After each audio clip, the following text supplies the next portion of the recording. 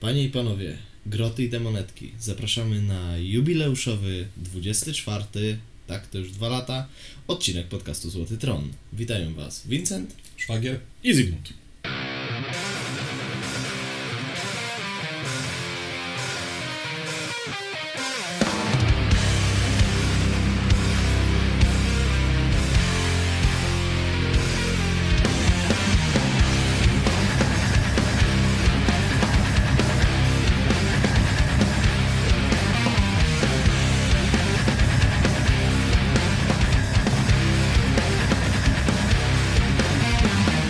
Słuchajcie, wiemy, że przez dłuższy czas nas nie było.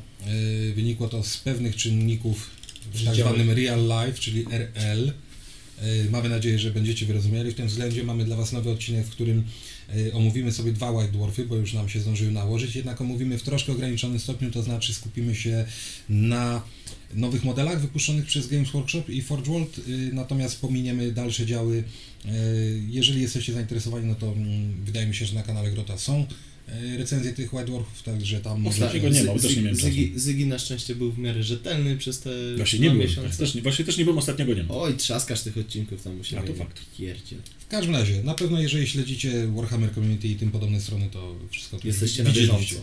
Ale no, chcemy się z Wami podzielić naszymi opiniami o nowych modelach, o nowych releasach. Potem przejdziemy do tematu odcinka, którym są oczywiście orkowie, ale na początek warsztaty. Ziggy, co pomalowałeś? U mnie działo się dosyć sporo. Gdzieś miałem telefon, że sobie porobiłem notatki.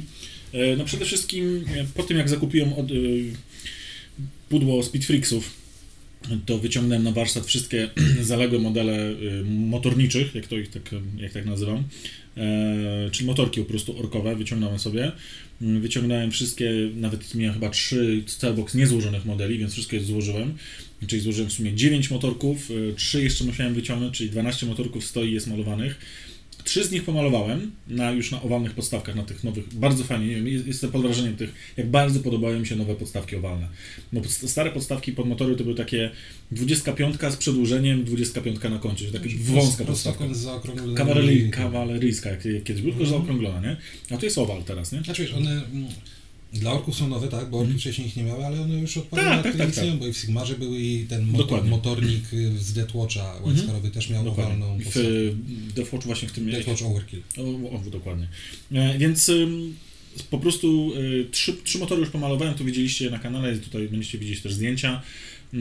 Wyciągnąłem też i złożyłem 2 pojazdy, które są w Speedfreaksach, czyli ten, który wygląda jak bolid Formuły 1. Kurde, nadal się nie przyzwyczaiłem do ich nazw, Dragster, tak. Shock Jump Dragster chyba, bo on ma ten z tyłu teleporter i on się potrafi teleportować na drugi koniec planszy. No właśnie miałem mówić, że ma z tyłu takie gizmo, jak mają ci mechowe. Mechowe, dokładnie, to jest dokładnie to samo, tylko że wzmocnione. W temacie odcinka o tych pojazdach. I Boom Blasta, Bung Bang, coś tam. Ten Uga motora. To jest pół dzik, pół auto.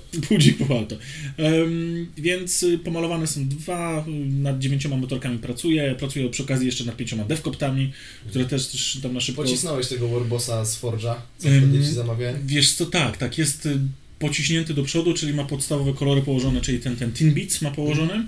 No i tam w międzyczasie, jak coś tam gdzieś przychodzę z farby do farby, to coś tam na niego kładę, jak zresztą na wszystkich. No teraz troszeczkę zmieniłem tematykę, bo wziąłem się za tereny, które są i w Speedfreaksach, i w tym Mech Shopie, który wyszedł. Bardzo fajnie ten garaż wygląda. Bardzo fajnie jest zrobione, ma fajne zasady w ogóle. Dodatkowo jest zrobione tak, że nie trzeba go sklejać całego, nie? No jest to takie ramię dodatkowe, które się przystawia. Znaczy możesz go różnie skomponować pewnie. Ale on jest tak zrobiony, że możesz go wciskasz i on stoi i później możesz go sobie do szafki czy na... Jak Lego, dokładnie. Więc też tam sobie nad tym pracuję, no i trochę pracowałem nad terenami, wczoraj na streamie 2 godziny siedziałem i nakładałem bazowe kolory, czy tam żółty, zielony i czerwony na te tereny, więc sporo się podziało. Z innych frakcji chyba nie malowałem nic. Nie malowałem nic, tylko nad orkami pracowałem, no i na najbliższy okres czasu będę pracował tylko nad orkami, ponieważ nawet wczoraj zrobiłem sobie porządek w modelach, pochowałem wszystkie modele, które mam niepomalowane z innych frakcji, wrzuciłem je w pudełka odpowiednio do armii i wrzuciłem do garażu.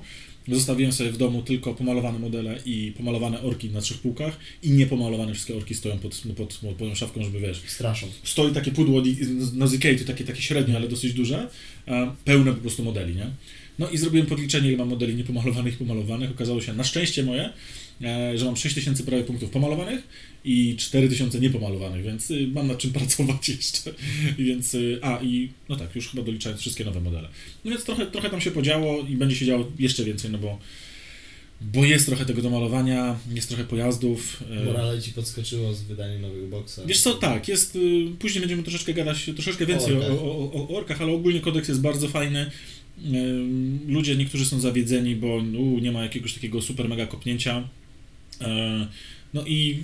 Znaczy wiesz co, jak ci mogę wejść w słowo z tym, to tak porównując wszystkie inne releasy, to poza Primarisami i Devgardem, których trochę traktuję jako 2 nowe armie, tak na dobrą sprawę, to orki dostały najwięcej. Bo zazwyczaj był kodeks, kostki jeden unit i może tam... Karty, kodeks, karty, kodeks, karty, kostki i to wszystko było, no.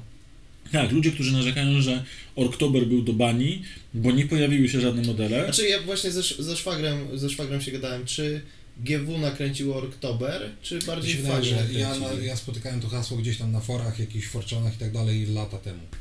Bo wiesz, jeżeli GW nakręciło taki duży hype, to rzeczywiście jest ich... Znaczy GW to był hashtag oficjalny od GW i pod znaczy pytanie, czy oni to podchwycili?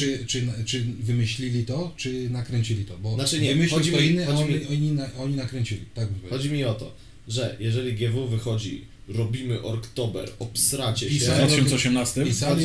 Obsracie się, no to trochę jest wina GW. Pisali o tym niejednokrotnie, także natomiast no to trochę ich wina, po części, no bo nakręcili taki duży hype. Z drugiej strony rzeczywiście można narzekać, bo podejrzewam, że ludzie tak, chcieli nowe modele do boysów, chcieli nowego Gazgula. Tego nie było. Znaczy to są takie rzeczy, wiesz, to jak w Blackstone Fortress są 3 nowi marini, to na pewno dostanę revampowany chaos za miesiąc, tak? To już sobie dopowiedziałem sam. No dokładnie, bo sami sobie ludzie dopowiadają. Natomiast biorąc pod uwagę to, jak wyglądały pozostałe releasy dla armii, no bo tak jak mówię, Devgardów traktuję i Primarisów jako 2 nowe armie w tym systemie, no to jest najbardziej taki wypaśny jakby release. W 8 edycji w sensie. W 8 edycji. Tak, tak, o tym mówię.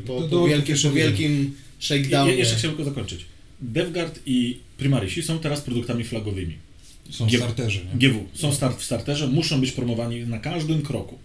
Orktober, czy wyszedł, czy był jako hasło, które już lata temu jest wymyślone i co edycja, jak pojawiały się orki, to zawsze były koło Orktobera pokazywane. A potem jest November.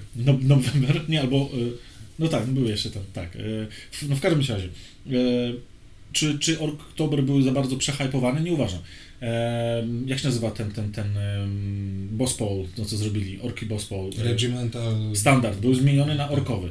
Na całej stronie miałeś orkowe klimaty. Co chwila było coś o orkach. Cały czas było, co 2-3 dni było coś o orkach wrzucanego, więc uważam, że hype był nakręcany jeszcze bardziej przez GW, właśnie po to, żeby później zrobić release tych modeli i żadna, tak jak zresztą powiedziałeś, żadna inna armia nie dostała kodeksu, kart, kostek, gry osobnej gry i dodatkowo jeszcze 4 nowych modeli i terenu. Żadna armia tak jest, nawet Primarisi. Żeby zamknąć, przedłożę wam taką moją hipotezę. Gdyby nie to, że to wyszło jako gra boxowa, którą możesz oddzielnie kupić, to nie dostaliby tyle modeli. Ale w tej grze są tylko 2 nowe modele. Tylko 2? Tylko 2. Ale jeszcze musisz dokupić osobno jakby. I tych 2 modeli... Ale możesz to rozszerzać tymi innymi, tak? Że one mają rulesy?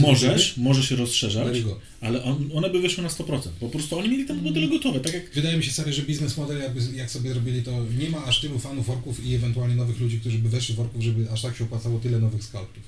Tak mi się wydaje, ale to temat odcinka jeszcze będzie. Dobra, wrócimy do tego jeszcze później. Co jeszcze w warsztacie? W warsztacie chyba nic, poza tym, że rozpocząłem tą taką próbę robienia jak najczęstszych streamów, chociaż przez godzinę, to tak warsztatowo jeszcze w sumie, że próbuję robić co najmniej godzinę dziennie próbuję streamować, jeśli czas mi pozwala. No oczywiście dzisiaj, czyli w czwartek, 15 listopada, moi widzowie nie obejrzą nic, no bo jesteśmy tutaj. Natomiast staram się wtedy, kiedy mam czas i na przykład normalnie siedziałbym w domu i poglądał telewizję albo po prostu grał w coś, już jako opcję relaksu, staram się malować i po prostu zachęcać też innych do malowania. I widzę, że ze streama na stream spada ilość osób, ale też się klaruje i dochodzą nowe, co mnie bardzo cieszy, że pojawiają się na Discordzie nowe osoby i fajnie się siedzimy, sobie rozmawiamy.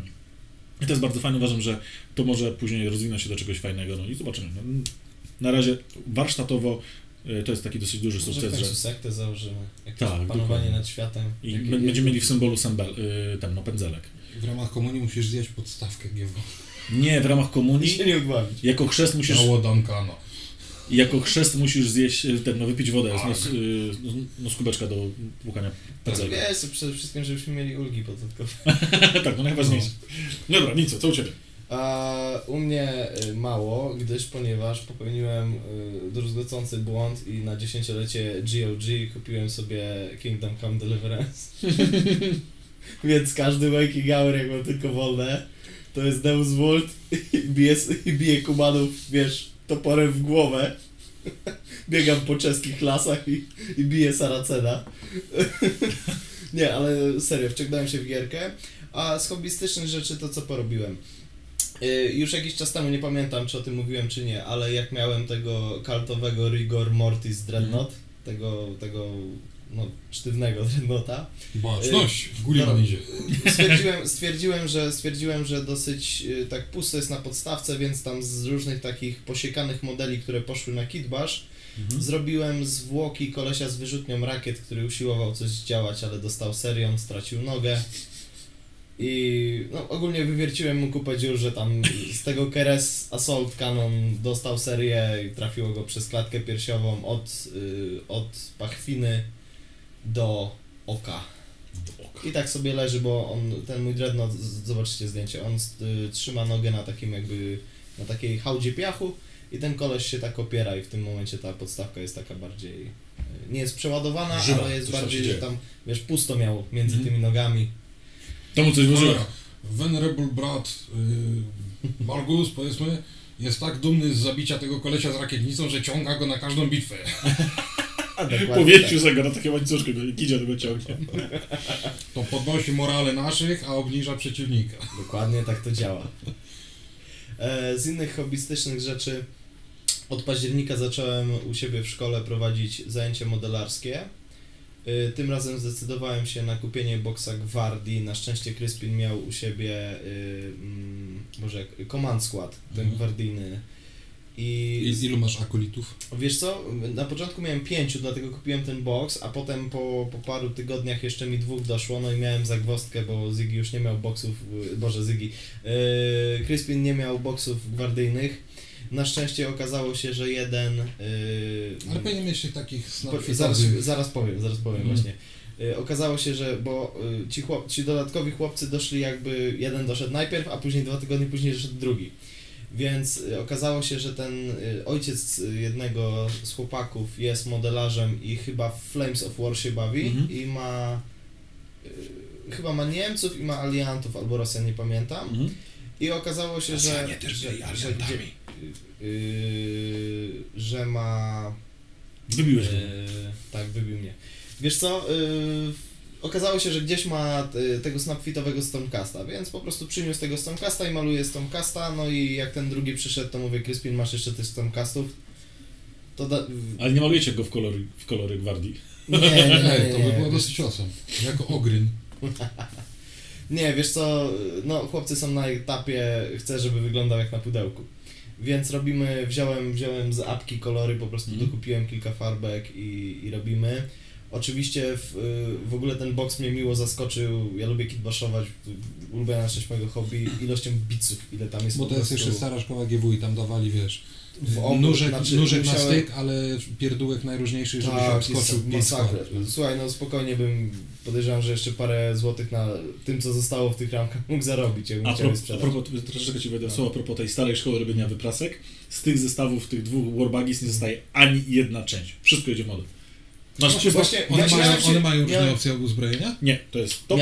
Miałem Cię pytać właśnie, czy to nie jest zrobione tak, jak są na przykład Raptory i Warp Talony, że na przykład podwozie jest to samo nie. Właśnie możesz różne rzeczy nakryć. Tak myślałem na początku. Bo jak one miały wychodzić, pokazywały zdjęcia, tak twierdzili, że to... No bo tak cały czas robili, nie? Że w boxie robisz 2 wersje, ale... Tylko, że tak, o kurczę, podwozia nie mam, to może kupię jeszcze jeden i będę miał więcej tych modeli. A tutaj nie. Tutaj jest zrobione tak, że każdy to ma inne zupełnie podwozie, inaczej się buduje, nie da się...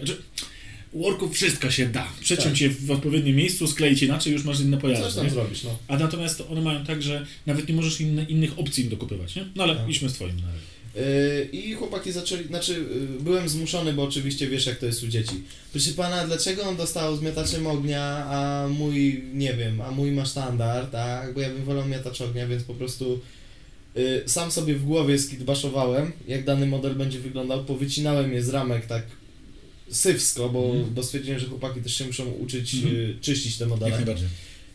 Każdemu po prostu w taką małą dealerkę wrzuciłem te części, ponumerowałem je. Handlujesz krakiem. To inna historia, jak pod koniec zeszłego roku chłopcy mnie poprosili, że chcieliby na podstawki trochę tej trawki modelarskiej. Ja mówię, dobra chłopaki, tylko że mam w takim dużym worze tą trawkę modelarską, to idźcie do pani, zapytajcie, czy nie ma jakichś dealerek, nie? No i później się kapnąłem, że wysłałem dzieci, żeby poprosiły panią o dealerkę, żeby wziąć trawę od pana Kuby. No cóż, więc po prostu słuchaj, ponumerowałem te torebki i sobie losowali, tak? No i jeden wylosował sanitariusza, drugi wylosował kolesia z tą cybernetyczną protezą, jeden wylosował oficera. I chyba ten oficer to jest jedyny model, który zrobiłem tak, że on wygląda jak na pudełku, a reszta zrobiłem po swojemu, tak? Ten z protezą ma jakąś tam bliznę na twarzy. A jest ten, co rolkę z taśmy rozwija? Nie, właśnie, słuchaj, podejrzewam, że dziecko... To jest w tym. To jest w tym? To są jakieś rozkazy czy coś, ale podejrzewam, że wiesz, kolega ma snajpera, drugi kolega ma dowódcę, trzeci kolega ma kolesie z osą Bionic Arm, a mam kolesia z rolką toaletową, to dziecko mi się zapłakało, więc tego bica nie użyłem po prostu.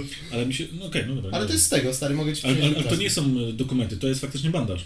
To jest jeden, który jest bandażem i jak go sklejasz, to zobacz sobie na pudełku, nie wiem czy dokładnie to jest ta wersja, ale on stoi i on ma bandaż i on teoretycznie jest powinien stać nad takim rannym gwardzistą.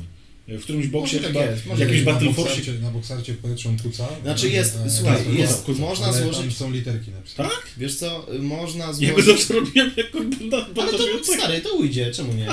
Zwłaszcza, że masz jeden hełm z tym takim heliksem medycznym i masz plecak też z tym medycznym, trochę jak mają aptekarze marinesowi. No to tego, wiesz co, tylko że zrobiłem inaczej, bo medyka zrobiłem, skitbaszowałem go tak któremuś z chłopaków, że po prostu medyk jakby jest w przyklęku, ma karabin na ramieniu i pokazuje, że że tam coś jest i trzeba tam iść. Bo leży rany. Tam idziemy, bo leży rany. No więc chłopaki zaczęli to robić i z mojego malowania jest tak, że bo mamy krótkie te zajęcia dosyć i żeby oni nie zostawali w tyle, więc jakiegoś nie ma i na przykład dzisiaj kładziemy wszystkie zielenie. Na następnych zajęciach na przykład washujemy i tam poprawiamy coś, więc po prostu jak któregoś nie ma, to biorę dany krok, wykonuję za niego, więc sobie pomalowałem tych trochę gwardzistów. I biorąc pod uwagę, że moja przygoda z edukacją być może w tym roku się skończy, to stwierdziłem, że... Musisz skończyć. Nie, wiesz co, z biców jak właśnie od Ciebie chcę wyrzucić jakieś nogi, bo mówiłeś, że masz nogi od gwardzisty. Kiedy indziej, kiedy indziej. Wiesz co, to w szkole pomaluję, tak postaram się przysiąść porządnie, pomaluję ze sztandarem i zrobię numer szkoły, bo nawet z kalkomanii jest numer, wystarczy, że jedynka. A ty jeszcze powinieneś zrobić takiego gościa i z tego Grzegnistawu mu zrobić swoją brodę i podpisać go jak Wincencjusz. Macie mój autoportret, nie, oczywiście. Awatar. Nie, wiesz tak, po prostu pamiąteczkę, nie. Może będzie miło, jak mi wyjdzie, bo jak mi nie wyjdzie, to nie wiem, dam któregoś z chłopaków, wiesz, wykąpę i masz, pomaluj sobie w domu. No, czemu? Więc tyle. I z innych nerdowskich rzeczy to Aliena ktoś... czytałeś? Wiesz co? Nie, leżały te modele, natomiast z innych modelarskich rzeczy wziąłem się za przemalowywanie Nightlordom wszystkiego złotego na szary, taki bardziej herezyjny, czyli te trimy złote im przerabiam na stalowe trimy. Zostawiam tylko złote elementy na kerzie, na termosach i na i na oficerach, bo sobie w headcanonie zrobiłem, że bo oni rzeczywiście w artach mają szare trimy, tych herezyjnych, natomiast kers i oficerowie mają złote trimy, więc stwierdziłem, bling, że stwierdziłem, że kadra oficerska będzie miała złote, a zwyklaki i szaraki będą miały stalowe te rzeczy, więc chyba już wszystkich 15 raptorów przerobiłem w taki sposób i oba kontemptory na pewno zrobiłem, już im szare elementy. Jak już jesteś przy trimach, to z rozpędu może Helldrake'a zrobisz. Ale to złoty trim. Tam chcesz złoty czy srebrny? Nie, no bo Helldrake nie jest do 30, ja go nie użyję w 30, więc tam zdecydowanie będzie złoty trim. Okay. Poza tym cały korpus już jest złoty, wszystkie, bo ja mam wszystko zrobione poza tymi skrzydłami, nie? A to jest skrzydło, nie, ale wiesz co, na jednym skończyłem te highlighty. Co prawda one są proste, bo są geometryczne, wiesz, opierasz właśnie o krawędzie i wiesz, pomaluj mi mamo, tak? No. Paid by numbers. Natomiast jest tego dużo, bo wiesz, robisz jedną stronę, obracasz skrzydło, robisz drugą stronę. Tego jest naprawdę w opór pracy. No a z innych nerdowskich rzeczy to głównie dla fluffu, nazwijmy to, kupiłem sobie podręcznik do Vampire the Masquerade Dark Ages, bo to jest system, który bardzo lubiłem, będąc powiedzmy w liceum, czy tam jeszcze wcześniej chyba. I nikt nie miał do sprzedania w rozsądnej cenie, ale ktoś mi polecił taką stronę, która się nazywa Drive-Thru RPG albo RPG Drive-Thru i goście po prostu wysyłasz im zamówienie i oni ci drukują podręcznik. I w twardej oprawie.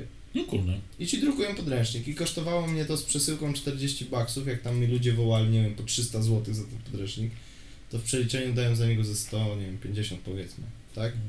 I wygląda naprawdę znaczy widać, że jest drukowany, że to nie jest taki druk na takiej pro prasie, ale jest naprawdę crisp, jest wysoka jakość, nic nie jest rozmazane i sobie siedzę i czytam jak książkę fabularną, bo po prostu lubię fluff do Dark Ages Vampire. A propos RPGów, to jeszcze wejdę w kolejkę i też kupiłem ostatnio podręcznik do Cyberpunka i tam parę Tego starego? Tak, ale kupiłem go Stan Igła, nie wiem czy oni jeszcze go drukują gdzieś, dodrukowują, bo mi się wydaje, że nie.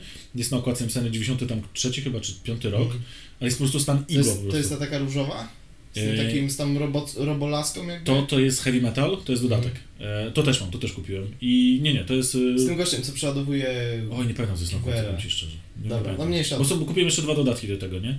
I właśnie też tylko po to, żeby sobie otworzyć, wiesz, pooglądać te, wiesz, korporacje i tak dalej. Tak. Bo strasznie się jarał Cyberpunkiem. No. Cyberpunk, ponieważ z tego co słyszałem, ma wyjść najpierw na PS4, taką plotę słyszałem, że ma nie wyjść na PC od razu, tylko ma wyjść na PS4 tak jak Red Dead Redemption. Stary, im później wyjdzie, tym lepiej, bo będę miał więcej czasu, żeby pozbierać hajs na upgrade sprzętu.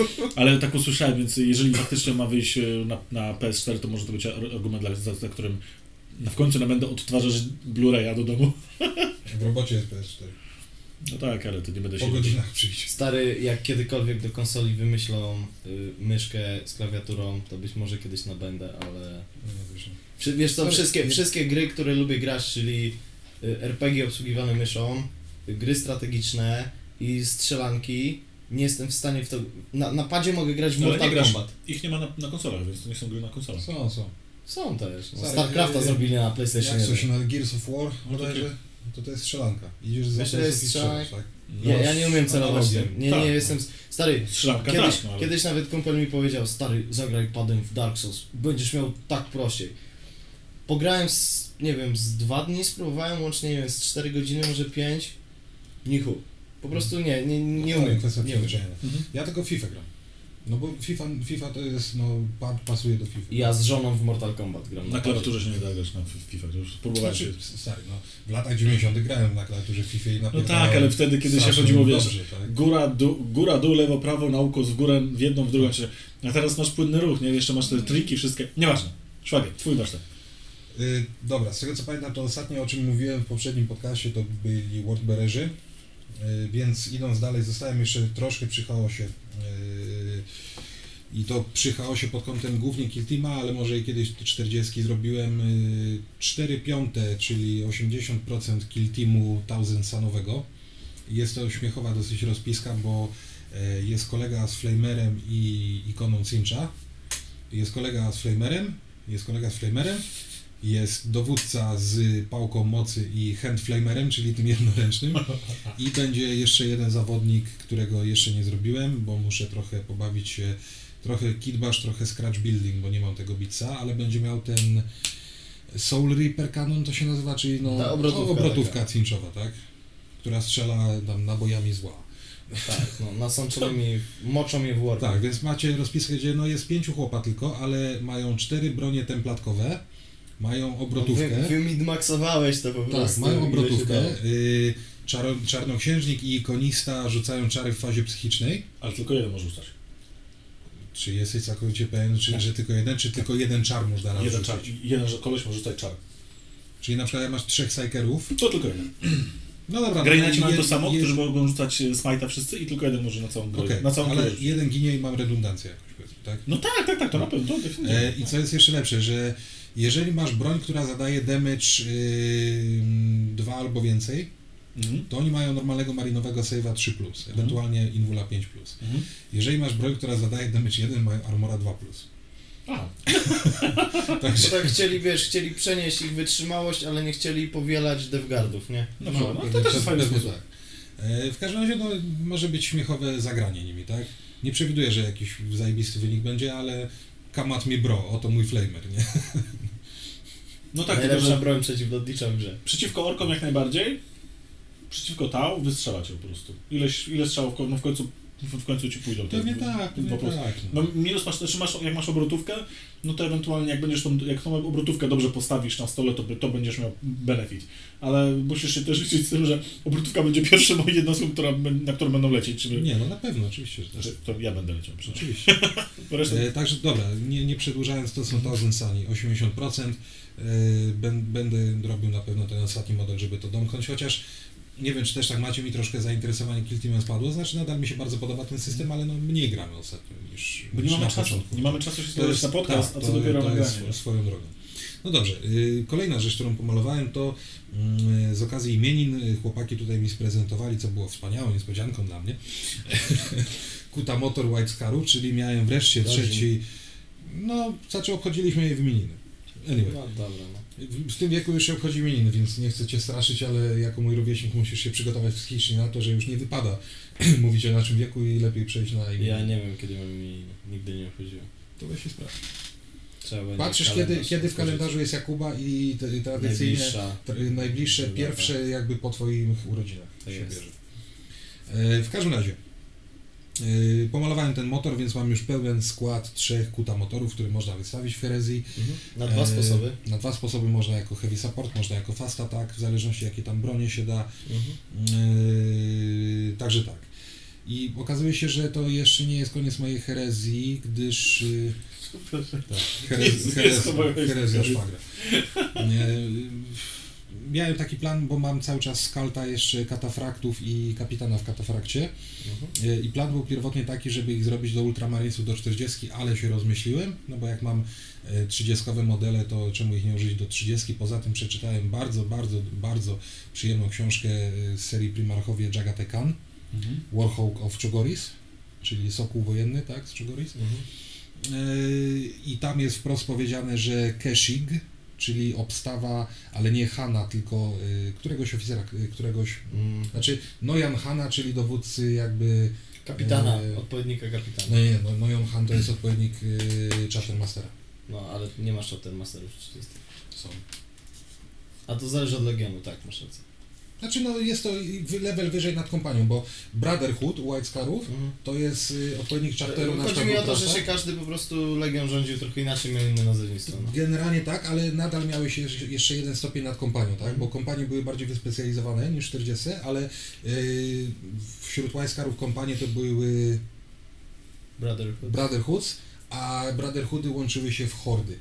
Hordy. Że Horde of something, na przykład ten Jubal Khan, to był Noyon Hanem i dowodził hordą. Tak? Więc obstawa takiego Noyon Hana to są terminatorzy, którzy noszą katafrakty i armor. Więc ale na podstawie czego... będziesz im green staffował czubki na butach? Tak jak w wartach? Wiesz co, im może nie, ale temu oficerowi w terminatorce jak najbardziej.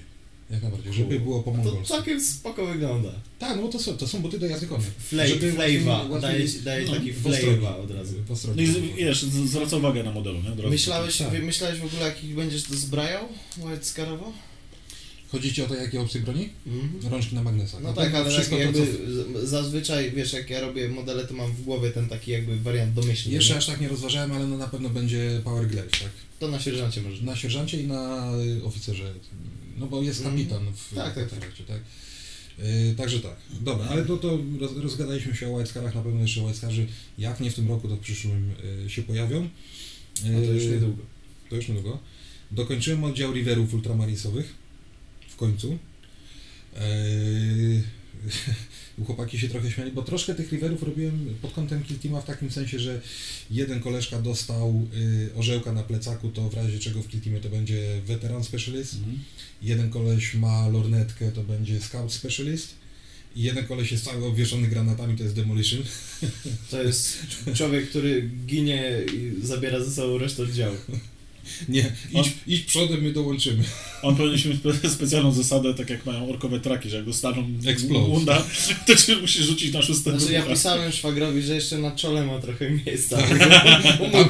Tam rzeczywiście nie przykleiłem. No i na podeszwach. Łyżwy z granatu.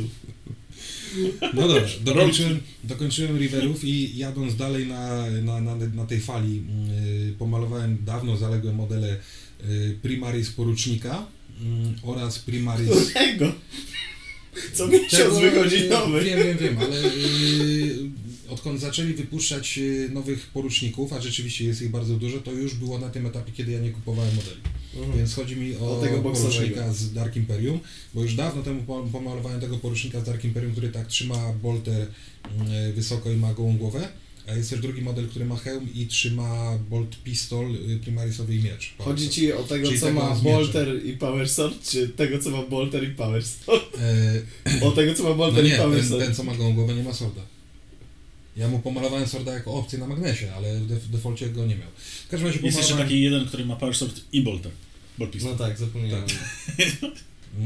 No w każdym razie, po poruczniku pomalowałem sztandarowego primarisa, który nosi sztandar 4. kompanii, kapitana Auriela Ventrisa, na podstawie arta z kodeksu, czyli zbrojna ręka trzymająca ultimę, jakieś tam gwiazdy w tle, wieniec laurowy tam. No, z pewną dumą zauważam, że robię progres, w sensie jest to lepsze niż poprzedni sztandar, który malowałem 1,5 roku temu, czy coś takiego, dla drugiej kompanii. Szwagier bez żenady mógł się po pomalowaniu pójść podotykać.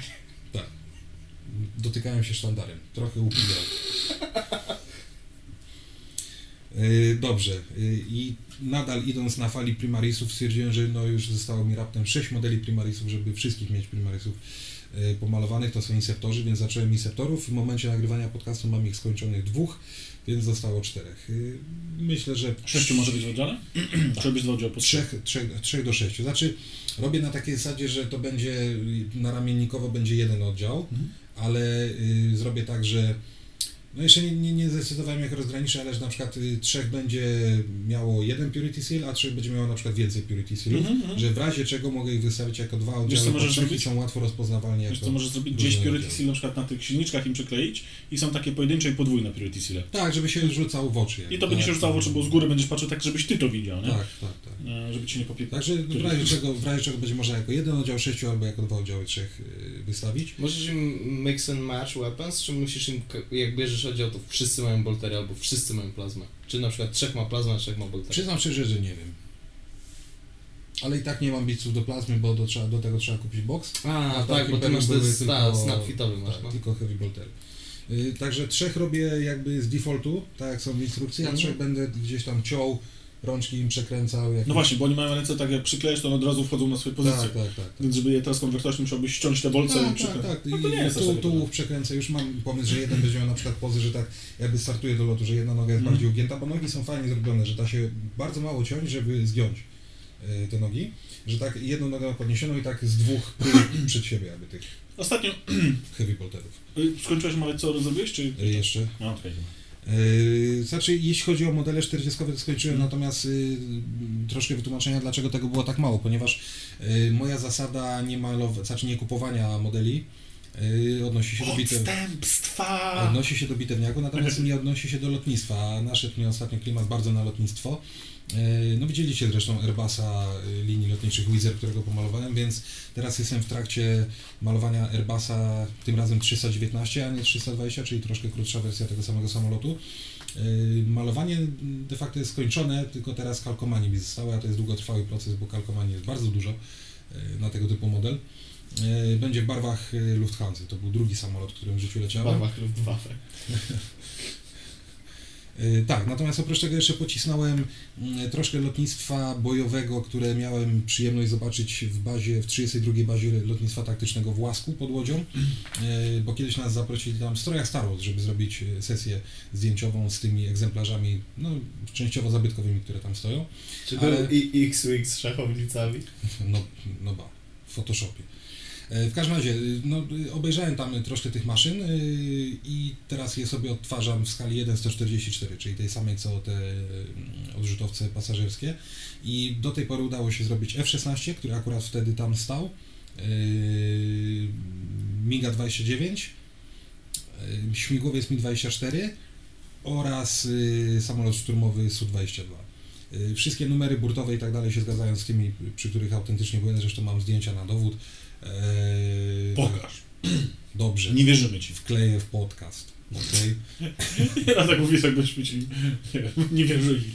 Nie, znaczy chodzi mi o to, żeby ta kolekcja lotnictwa dotknąłem tego samolotu, byłem w nim. Była w jakiś sposób związana ze mną, tak, że albo tym leciałem, albo to macałem. Spersonalizowane, bardzo fajnie. No. Niektórzy malują na przykład konkretnego pilota z konkretnej rzeczy, to malujesz te, które namacalnie miałeś. Tak, że też malujesz bohaterów konkretnych, nie? Tak.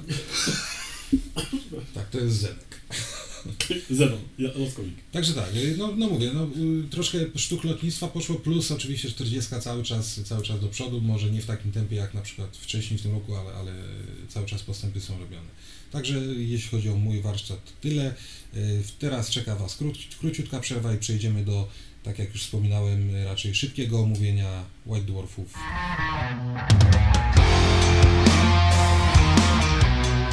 No to lecimy z przeglądem Dzień. Tak, październikowego White Dwarfa. Pierwsza rzecz, jaka tutaj nam się pokazuje, to jest Nightwall, który już szeroko mówiliśmy, więc duszki są fajne z łańcuchami i czarodziejscy, czarownicy, starokaści w szmatkach też są fajni. Podobnie są przekoksowani strasznie i mają bardzo mocne czary. Ale tak, no. No dobrze, możemy też o tych bandach, o których nie mówiliśmy powiedzieć, czyli miniony Cincha oraz groty, tak? Gobosy, gobliny. Nocne gobliny. To są groty, to jest 40 określenie. Tak, to są gobliny. To jest odpowiednik grota po prostu. Musicie wybaczyć, że jeszcze tej starego nazewnictwa z Fantaziaka używam, ale jakoś tak mi zapadło bardziej w pamięć. Natomiast powiem, że jest bardzo eklektyczna, co jakby wpisuje się w Zincha. Masz Blue Horrora, masz te Brimstone Horrory, masz Zangora, dwóch kultystów, jednego napakowanego i chyba kultystkę. Tak, tutaj. Bo ma cycki zasłonięte, więc... No i masz tego czarownika, który jest mocno zmutowany, już tak idzie w stronę demona. No.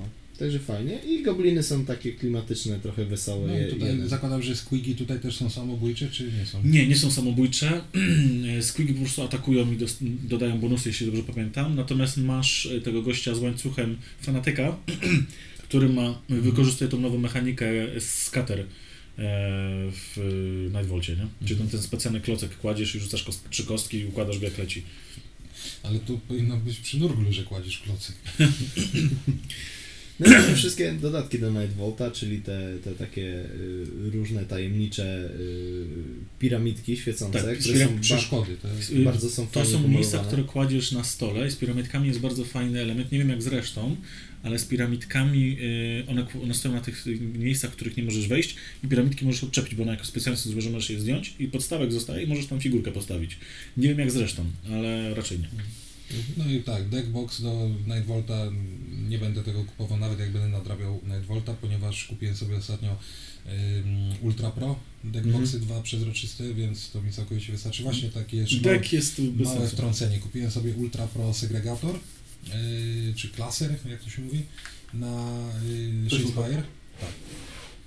Znaczy nie, segregator sam sobie wkładki do segregatora. Koszulki takie. Koszulki, tak, foliowe. No, segregator jest z Ashana tam, wiesz, za 12 zł, tak? Właśnie miałem mówić, że jak na Ultra Pro to wygląda jak zwykły segregator, jak mam pracę. Bo to jest zwykły segregator. Karty sobie poukładałem, wszystkie po kolei, tak, no... Dlaczego nie układałeś ich dwustronnie? Bo nie! Spójrz na numery. Jeżeli jest pusto, to znaczy, że nie mam tych kart i dopiero dojdą. Aha, no tak, dobra, okej. Okay. Ja mam po prostu wszystkie karty. Według numeracji ułożyłem tam, gdzie są puste, to tam... Rozumiem. Chłopaki cierpią na zupełnie biegunowo inne odmiany pedantyzmu. Tak, znaczy no kiedyś to zostanie uzupełnione. Coraz bardziej się waham, czy wejdę w Nightvolt kiedyś tam, bo jak dojdę do tego, to już pewnie będzie sezon 7 Warhammer Underworld. Ale Shadespire, jak już zacząłem Shadespire, to Shadespire będę chciał dokończyć i to będzie coś, co będzie na półeczce i będzie można za 20 lat wyciągnąć. Jeśli będziesz grał tylko w tym obowie tego, to jak najbardziej możesz spokojnie to robić. I wyszło nam to pudełeczko na figurki, chyba Zygi, ty coś miałeś z nim do czynienia? Czy ja miałem coś do czynienia? No jak dla tych, którzy z akcesoriami GW, czy kiedykolwiek miałeś? Dla tych, którzy oglądali kanał, mam z tymi 2 urządzeniami od Nightvolta mam dwa ogromne problemy. Przede wszystkim mata, która wyszła, była pognieciona i była schowana w pudełeczko takie jak papierosy. Była zgięta, więc jak rozłożyłeś, tak po prostu kwiatek tak jak zawołała kill me. I nie dało się tego rozprasować. Ja po prostu dla imperatora. Do tej pory mi się nie udało tego rozprasować. Natomiast pudełko jest bardzo fajne, bardzo zacne, jest duże, jest większe od Kiltima, tego Kiltimowego. To pudełko Kiltima możesz złożyć w środek i jeszcze jest trochę miejsca. Natomiast jest na nim nadruk, którego tutaj nie widać na White Dwarfie na zdjęciu. I dokładnie to. I ten nadruk udało mi się, słuchajcie, ściągnąć delikatnie i wprasować sobie go w koszulkę, bo jest tak chujowo zrobiony. Jak pojechałem na turniej... Ale jakby był zrobiony dobrze, to już nie miałem koszulki teraz. No nie mam koszulki, ale ty... Szukajmy plusów. Plot twist, z koszulki też odpada, bo jest po prostu kijowej jakości. No, GW pojechało tutaj trochę po bandzie ale tak jest, czy po prostu dostałeś feralny... Nie, wiesz co, Może testowali nowego podwykonawcę w Chinach na przykład. Patrzyłem na inne pudełka, które Crispin ma na stanie, bo ma ich trochę i widać po prostu, że one są... Na przykład w Kill Teamie jest proszkowo zrobione, nie? To jest po prostu nadruk. Nie? Więc on się może zetrzeć z czasem, jak będziesz dużo nosił, ale nie odpadnie. A tutaj po prostu odpada, nie? Więc no słabizna. Ale produkt sam w sobie fizycznie, że tak powiem, wartości mechaniczne ma na jak najbardziej spoko. Dobra, przechodząc dalej, Waking the Dead, budzenie umarłych, nowy box set do 40. Jest to chyba starter, tak? Bo tam są rulesy, z tego co pamiętam. Jest ten tylko ta książeczka, ten rozkładana. No, książki nie ma.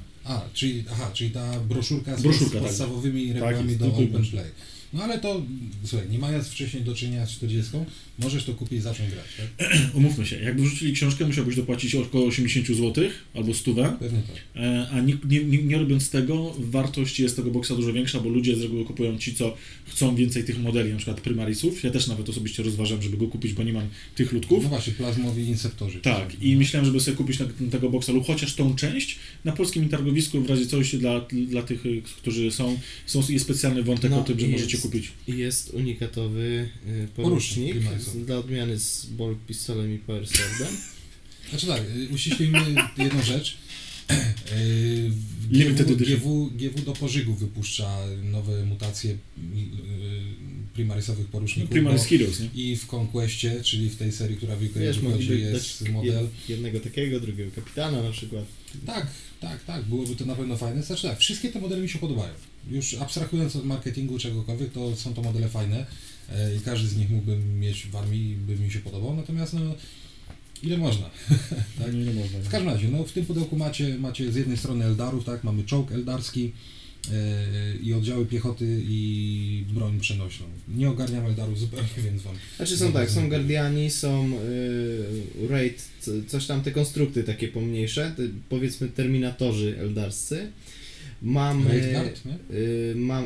Chyba Raid Guard. Mamy tą taką armatkę eldarską, Wave Serpenta, jeśli się nie mylę. Te armatki były strasznie upierdliwe w Dawn of Warze pierwszym i drugim też. I Spirit Sierra, i to jest chyba nowy model i on jest ekwiwalentem tego Primarisa, w sensie, że jest jeden nowy, nie, chodzi mi o to, że jest jeden nowy model, który macie zachęcić do kupna tego boxa, nawet jak już... Ale faktycznie tak jest zimno, że tu nie zwracają uwagi, ale są insertorzy z plazmą, więc to jest inny rodzaj broni, ale tak. No, dalej mamy coś dla Beastmenów, taki całkiem fajnie wyglądający lekko. Ten czar, że byka. Wielki byk biegnie, jest dosyć kozacki. No, fajnie i to są tak zwane te persistent czary, które zostają na stole, więc dlatego one mają swoją. Więc ten byk pewnie tam biega jakoś, ale widziałem fajną konwersję już tego byka na jakieś, wiesz, cyber, jakieś różne rzeczy, miał dopiero takie 40-kowe i klimaty, spoko. Natomiast ten Hearthstone, taki totem jakby, tak, totem bardzo Indianie północnoamerykańscy, takie klimaty, nie? Arizona, preria, te sprawy. Wiesz, fajnie pomalowane, to ty masz object source lighting, że masz te kamienie oświetlone. Plus magiczne runy. No, ładne. Okej, i dalej mamy kill. Teamy i... Commanders, tak? Nie, najpierw jeszcze te boksy takie Advanced Team Star Pulse, czyli tałowy oddział i tam ma Wall of Martyrs, z tego co widzę, 2 odcinki fragmenty, no. Wall of Martyrs, bardzo fajny, słuchajcie, zestaw, kupiłem sobie ten zestaw, bo kosztował, no w sumie jak na taką ilość terenu, to niewystarczająco, niezbyt dużo, a zrobiłem jeden błąd jak wyszedł Kill Team, że sprzedałem tą płytkę, która była, sprzedałem komuś ją tam za jakieś grosze, 75 zł chyba czy ileś, i stwierdziłem, że to jest, i rozmiar jest idealny, jest dwustronna i tu jest, bardziej mi się podoba bo jest właśnie zrujnowany teren jeden i z drugiej strony właśnie taki... Z drugiej strony masz pewnie sektor imperializmu, tak. Bo one wszystkie się mają łączyć w jeden. I one wszystkie się łączą, więc ktoś to wszystko to złączył i tam już mu 6 stóp wyszło jeden pasek, nie? Więc podejrzewam, że jak będą wychodziły różne tereny, to będzie można drugi pasek równoległy ułożyć. Na różnych dioramkach tam w GW są straszliwie długie te linie. To się zdarza, takie motywy kolekcjonerskie. Koleżanka Ania Hikiert... A nie, mówimy tutaj o tych płytkach na stół, wiesz? Na tych stronach, nie okopę, no. Koleżanka Ania Hikier, która tłumaczy książki Star Wars, miała taki klimat, że zbierała sobie, już nie pamiętam, czy to była firma Kotobukiya, czy Gentle Giant, w każdym razie figurki łowców nagród z Wiedzy Wojen. No takie w takiej skali, powiedzmy, ile tu jest, 30-40 cm. No, 40 cm. Dengar, Bosk, 7 do 10 to coś, nie?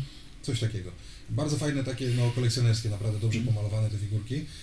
I przy każdej jak kupiłeś, to miałeś jeden fragment i żebym nie skłamał, chyba Lorda Vadera, że jak zrobiłeś całą kolekcję, to z tych fragmentów mogłeś w tej samej skali złożyć Lorda Vadera, który tam zlecał tym łowcom nagród polowanie na Hanna Solo w Imperium kontratakuje. Także zresztą w wielu takich przypadkach się zdarza, że kup wszystko, a będziesz miał dodatkowy jeszcze benefit, i tylko że Bosk zdjął buty.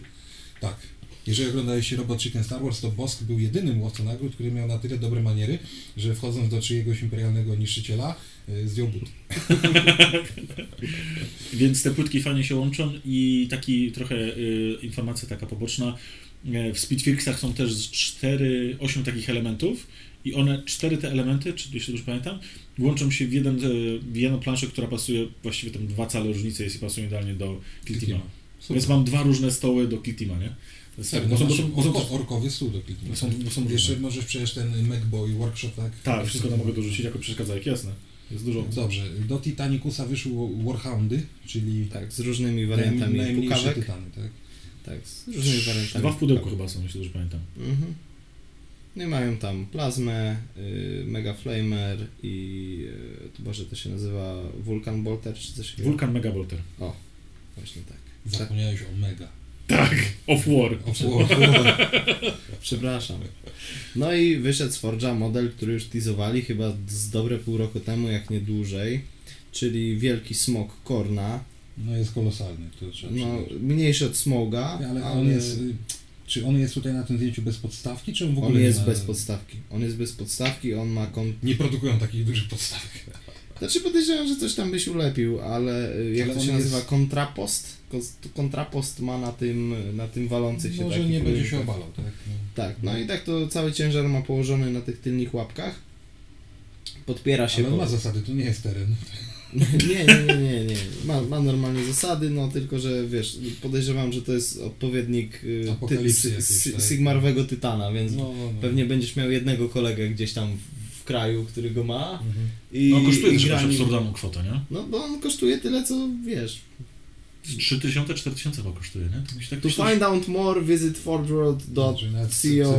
Znaczy, nie dały wam ceny, żebyście zawału nie dostali. No dobra, to ja wejdę na stronę i przy okazji jakoś tak rozmawiam. Drukarz powiedział, że nie ma tyle tuszy, żeby tą cenę wydrukować. Mam otwartą stronę Forge'a oczywiście, tylko że... Już jestem. Omawiamy dalej. No to skończyło nam się, 1800 zł kosztuje. Wszystkie modele? 1900.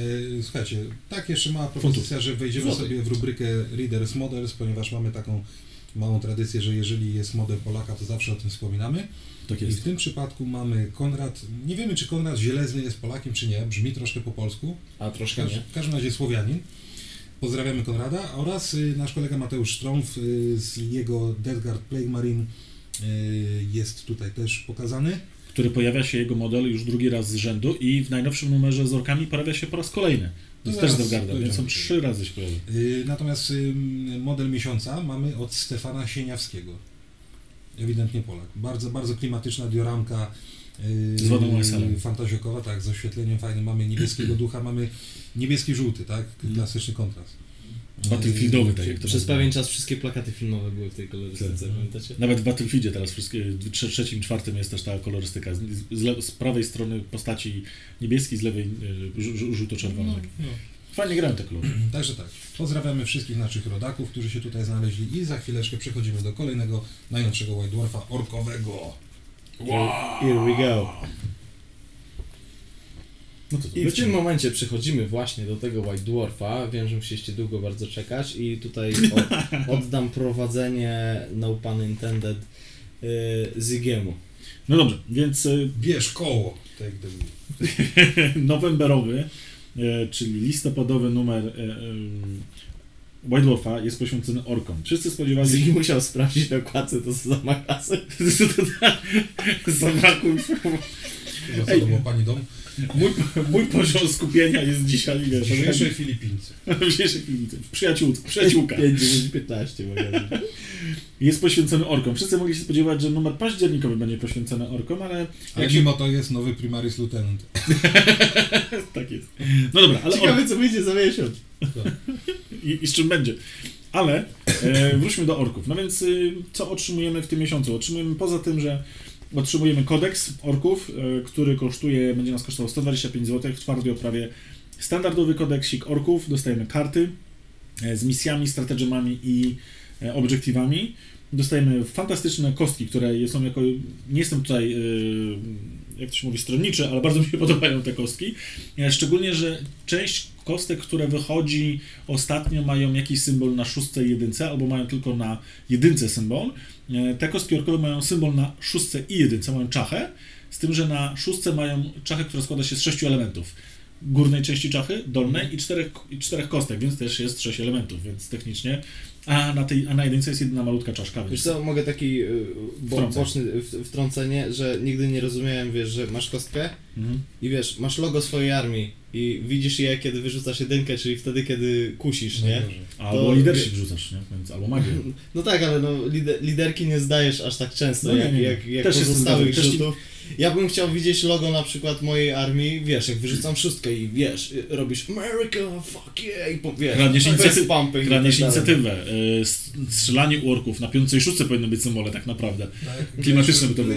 Geek ma te swoje kostki, to na 6 ma Philface. Tak? No to jest jakieś po prostu absurdalne, że są symbole na jedynkach, no ale nieważne. Dalej wychodzą jeszcze oczywiście, wychodzi MacBoy Workshop, czyli jeden z tych fajniejszych terenów, który się pojawia, który kosztuje 125 zł w cenie GW. Bardzo w klimacie. Bardzo w klimacie. Jest tam, jak się przyjrzycie, to na... Schumacher poleca. Właśnie taki pit stop. To na ścianie wisi tool GW, który wydaje. Tutaj na tych zdjęciach go nie widać. Ale tam jest tool ten do oczyszczania z nadlewek. Skrobaczka. No. Tak. Nie wiem, jak on się nazywa, ale jest tam... To się nazywa Moldline Remover, No czyli po prostu copyright trademark. Tak. Ale zobacz, mają w narzędziowni na przykład melta bombę. Ale, co jest bardzo fajnie zrobione, co mogliście to zobaczyć... jako gaźnik. Co mogliście zobaczyć u mnie na streamie, że na tym warsztacie są, tutaj też ich nie widać na tych zdjęciach, ale mamy tak, na łańcuchach wisi silnik, który bardzo łatwo można usunąć mu te łańcuchy i wmontować w jakąś waszą konwersję, bo nie trzeba go wieszać, bo jak zdejmiemy go, to wisi po prostu sobie łańcuch z hakiem, nadal klimat trzyma, nadal nie widać, że czegoś tam brakuje, a po prostu fizycznie może sobie wisieć i się bujać, nie trzeba go przyklejać. Z drugiej strony tam pod tym dźwigiem, jak go widzimy i jak zwrócicie uwagę, to mistrzowie Photoshopa popracowali przy tym zdjęciu i są po prostu dwie warstwy, widać płotku i dźwigu, są po prostu dwa dźwigi, a tak naprawdę jest jeden. Po prostu schrzanili zdjęcie, masakra. W każdym razie... Szwagrowi oczy się tak bardzo do tyłu wywalił. W każdym razie po drugiej stronie tego dźwigu wiszą dwa narzędzia. Wisi jakiś tam śrubokręt, wiertarka, których tutaj nie widać na tych zdjęciach, i wisi jakaś piła, które moim zdaniem też ma takie specjalne haczyki na ścianie, które można powiesić i moim zdaniem są idealne do konwersji. Po prostu dają jakiemuś paintboyowi, jakiemuś mechowi i mamy po prostu broń, którą możemy dać, tym bardziej, że jest teraz killsaw i jakieś inne tam bronie są normalnie do wyposażenia zwykłych ludków, meków. No i oczywiście poza tym workshopem dostajemy te przeszkadzajki z kupy złomu i ścianki, takie barykady, które też są w grze Speedfreaks, po prostu jako element w stroju. No i oczywiście dostajemy najważniejsze, w sumie najważniejsze, dostajemy grę Speedfreaks, w której dotrzymujemy dwa modele, Shock Jump Dragsta i Custom Boosta Blasta. O właśnie, to są te modele, które pomalowałem, tu przyniosłem chłopakom pokazać. O grze samej w sobie mówiłem już jakiś czas temu, bardzo fajna ścigałka, trochę pomieszanie takiego X-Winga, Gaslands, no i orkowego klimatu Gorka Morki. Chodzi o to, żeby się powyżynać, powystrzelać. Bardzo fajny jest element tych takich tacek, które są tutaj na dole, widzicie, z kostkami. Mamy 10 kostek do dyspozycji i możemy te kostki po prostu układać na tych 3 polach. Każdy z tych pól odpowiada za kolejną fazę w grze i ilość kostek pozwala nam na wyrzucenie odpowiedniej ilości sukcesów i pokonanie przeciwnika. Także tutaj sobie tym zarządzamy w tajemnicy i dopiero później w trakcie gry po prostu zdejmujemy tą... Rozumiem, że motory to są te stare motory. Motory to są te stare motory. Ale one się bardzo wpisują. Tak, natomiast możemy wszystkie nowe modele Warbike'ów używać w tej grze, mają swoje karty, mają swoje data slate'y, możemy je używać. No jak widzicie na tym zdjęciu z tym tutaj takim trackiem, który strzela... Na stronie 10. Na stronie, tak, 10. To są właśnie takie gubbins, czyli takie pierdółki, które możemy układać, które oznaczają, jak może się poruszać pojazd. No i niektóre możemy użyć raz na grę, niektóre raz na turę, a niektóre cały czas możemy używać. No i mamy co? Devkilla Wartrike, czyli Warbossa na Wartrike'u. Bardzo też fajny model, bardzo klimatyczny. Mamy kierowcę, który tutaj ma... Broń jest od gromo na tym modelu. No i musi być daka, nie? Tak, i Warboss nie ma Power Claw, ma Killa Claw. To jest troszeczkę taki słabszy Killa Claw, ale nie daje modyfikatora minusowego do bicia. Przeciwstawnego kciuka. Tak, nie ma. I ma jeszcze grappling hook, czyli może po prostu złapać przeciwnika i go przyciągnąć do siebie po prostu, nie? No ma specjalną zasadę. Dalej kolejnym pojazdem, 4. już pojazdem jest Mega Truck Scrapjet. No to jest ogólnie orkowy pojazd na silniku odrzutowym, który ma chyba jeden z orkowych 14 cali ruchu, plus jeszcze jeśli dodamy inne zasady, to będzie miało po prostu różne modyfikatory i benefity. No i jak widzimy zresztą po kierowcy, chciałem powiedzieć pilocie, ale jest to właśnie wzorowane... Spodziewam się, że to będzie ork mówiący z posh British accent. Podejrzewam, że tak, więc jest bardzo fajny, ma świderek i kolce, które mają swoje specjalne zasady. To o tym będziemy może mówić później. W ogóle ciekawie zrobili, że z tych karabinów walą łuski, one są tak posklejane, że one są w powietrzu, to już dawno tak było, nawet stare modele w Assault on Black Ridge miałeś kolesia z Big Shootą i tam też były takie łuski tak właśnie poukładane w taką wypadającą. I mogłeś to przyklejać. Nikt tego nie przykleja, bo to się łamało zawsze, to było delikatne bardzo, nie? No tutaj podejrzewam, że ja też tego nie przykleję, bo to po prostu odpada, nie? Ale możesz, wiesz co, można jak dobrze ułożyć, to podejrzewam, można ułożyć na glebie, że się wysypały i już albo leżą. można płasko przykleić, że po prostu idą po krawędzi, więc nie będą odstawały aż tak bardzo, nie? Tak. Dalej mamy Raka Track Squeak Bugging. I to wygląda jak takich po prostu wózek takich rednecków, wiesz. I trochę tak jest, bo on trochę wygląda jak właśnie taki jakiś... Goście się nazywają, wiesz, Cletus, Jedediah i Seth. Ale te nazwy pojazdów to wymyślał George Lucas, bo to jest na poziomie Jar Jar Binksa, sorry. Ale to jest bardzo fajne, bardzo klimatyczne na nazwy. poziomie orków, ale można było krócej, no. Orki nie mówią takich. Ale to i tak każdy będzie mówił Scrapjet, każdy będzie mówił Squeak Buggy, każdy będzie mówił Wartrike tak. i tak dalej, i tak dalej. Bo każdy będzie mówił ten ze squidami, samolot, bardzo fajny ścigałka. Ford Pickup. Tutaj nie widać tego na zdjęciu, ale ten ork, który strzela z tej wyrzutni i ładuje tam squiga, on stoi po prostu w takiej przestrzeni, gdzie ma pod nogami masę squigów, nie? Tam z góry widać po prostu tłok. I to trzeba wszystko pomalować. No jak redneki prosiaki wożą. Nie? Tak, tak. No i ostatni to jest Boomdaka Snazwagon. Bardzo Mad Maxowy klimat, koleś wystający z boku po prostu z molotowem. Grot przyklejony na froncie. Po polsku to jest Mołotow. A co powiedziałem? Molotowym. Polskie fonty ci się Mołotowy wylaczyły na chwilę. Cicho tam. What a lovely day. Tak, no z tyłu też trzeba Mołotowa jakiegoś, więc to fajnie wygląda. Wszyscy mają Mołotowy, mam i ja. Molotowy, widzisz, też powiedział Molotowy. No dobra, więc to było o tyle na orkach, na chwilę, jeśli chodzi o nowości. Dalej zerknijmy sobie, co mamy w Kill Teamie. Taking Command, mamy Commanders. Biorąc przewodzenie. Dodatek, który, powiem szczerze, książka mnie mega rozczarowała i żałuję trochę, że w to wszedłem. A ja się bardzo cieszę, że nie kupiłem. Znaczy z jednej strony tak, jest fajnie, daje fajne opcje, bo możemy w końcu użyć jakichś naprawdę przekoksowanych kolesi do swojej bandy, natomiast w książce dla orków, zupełnie powiem szczerze i otwarcie, można sobie kupić, ściągnąć PDF-a, bo jeżeli nie gracie innymi frakcjami, gracie tylko jedną frakcją, to tam będą 4 strony dla was i to wszystko, nie? Więc to jest trochę strata czasu. No i komanderzy, którzy wychodzą w zestawach osobnych.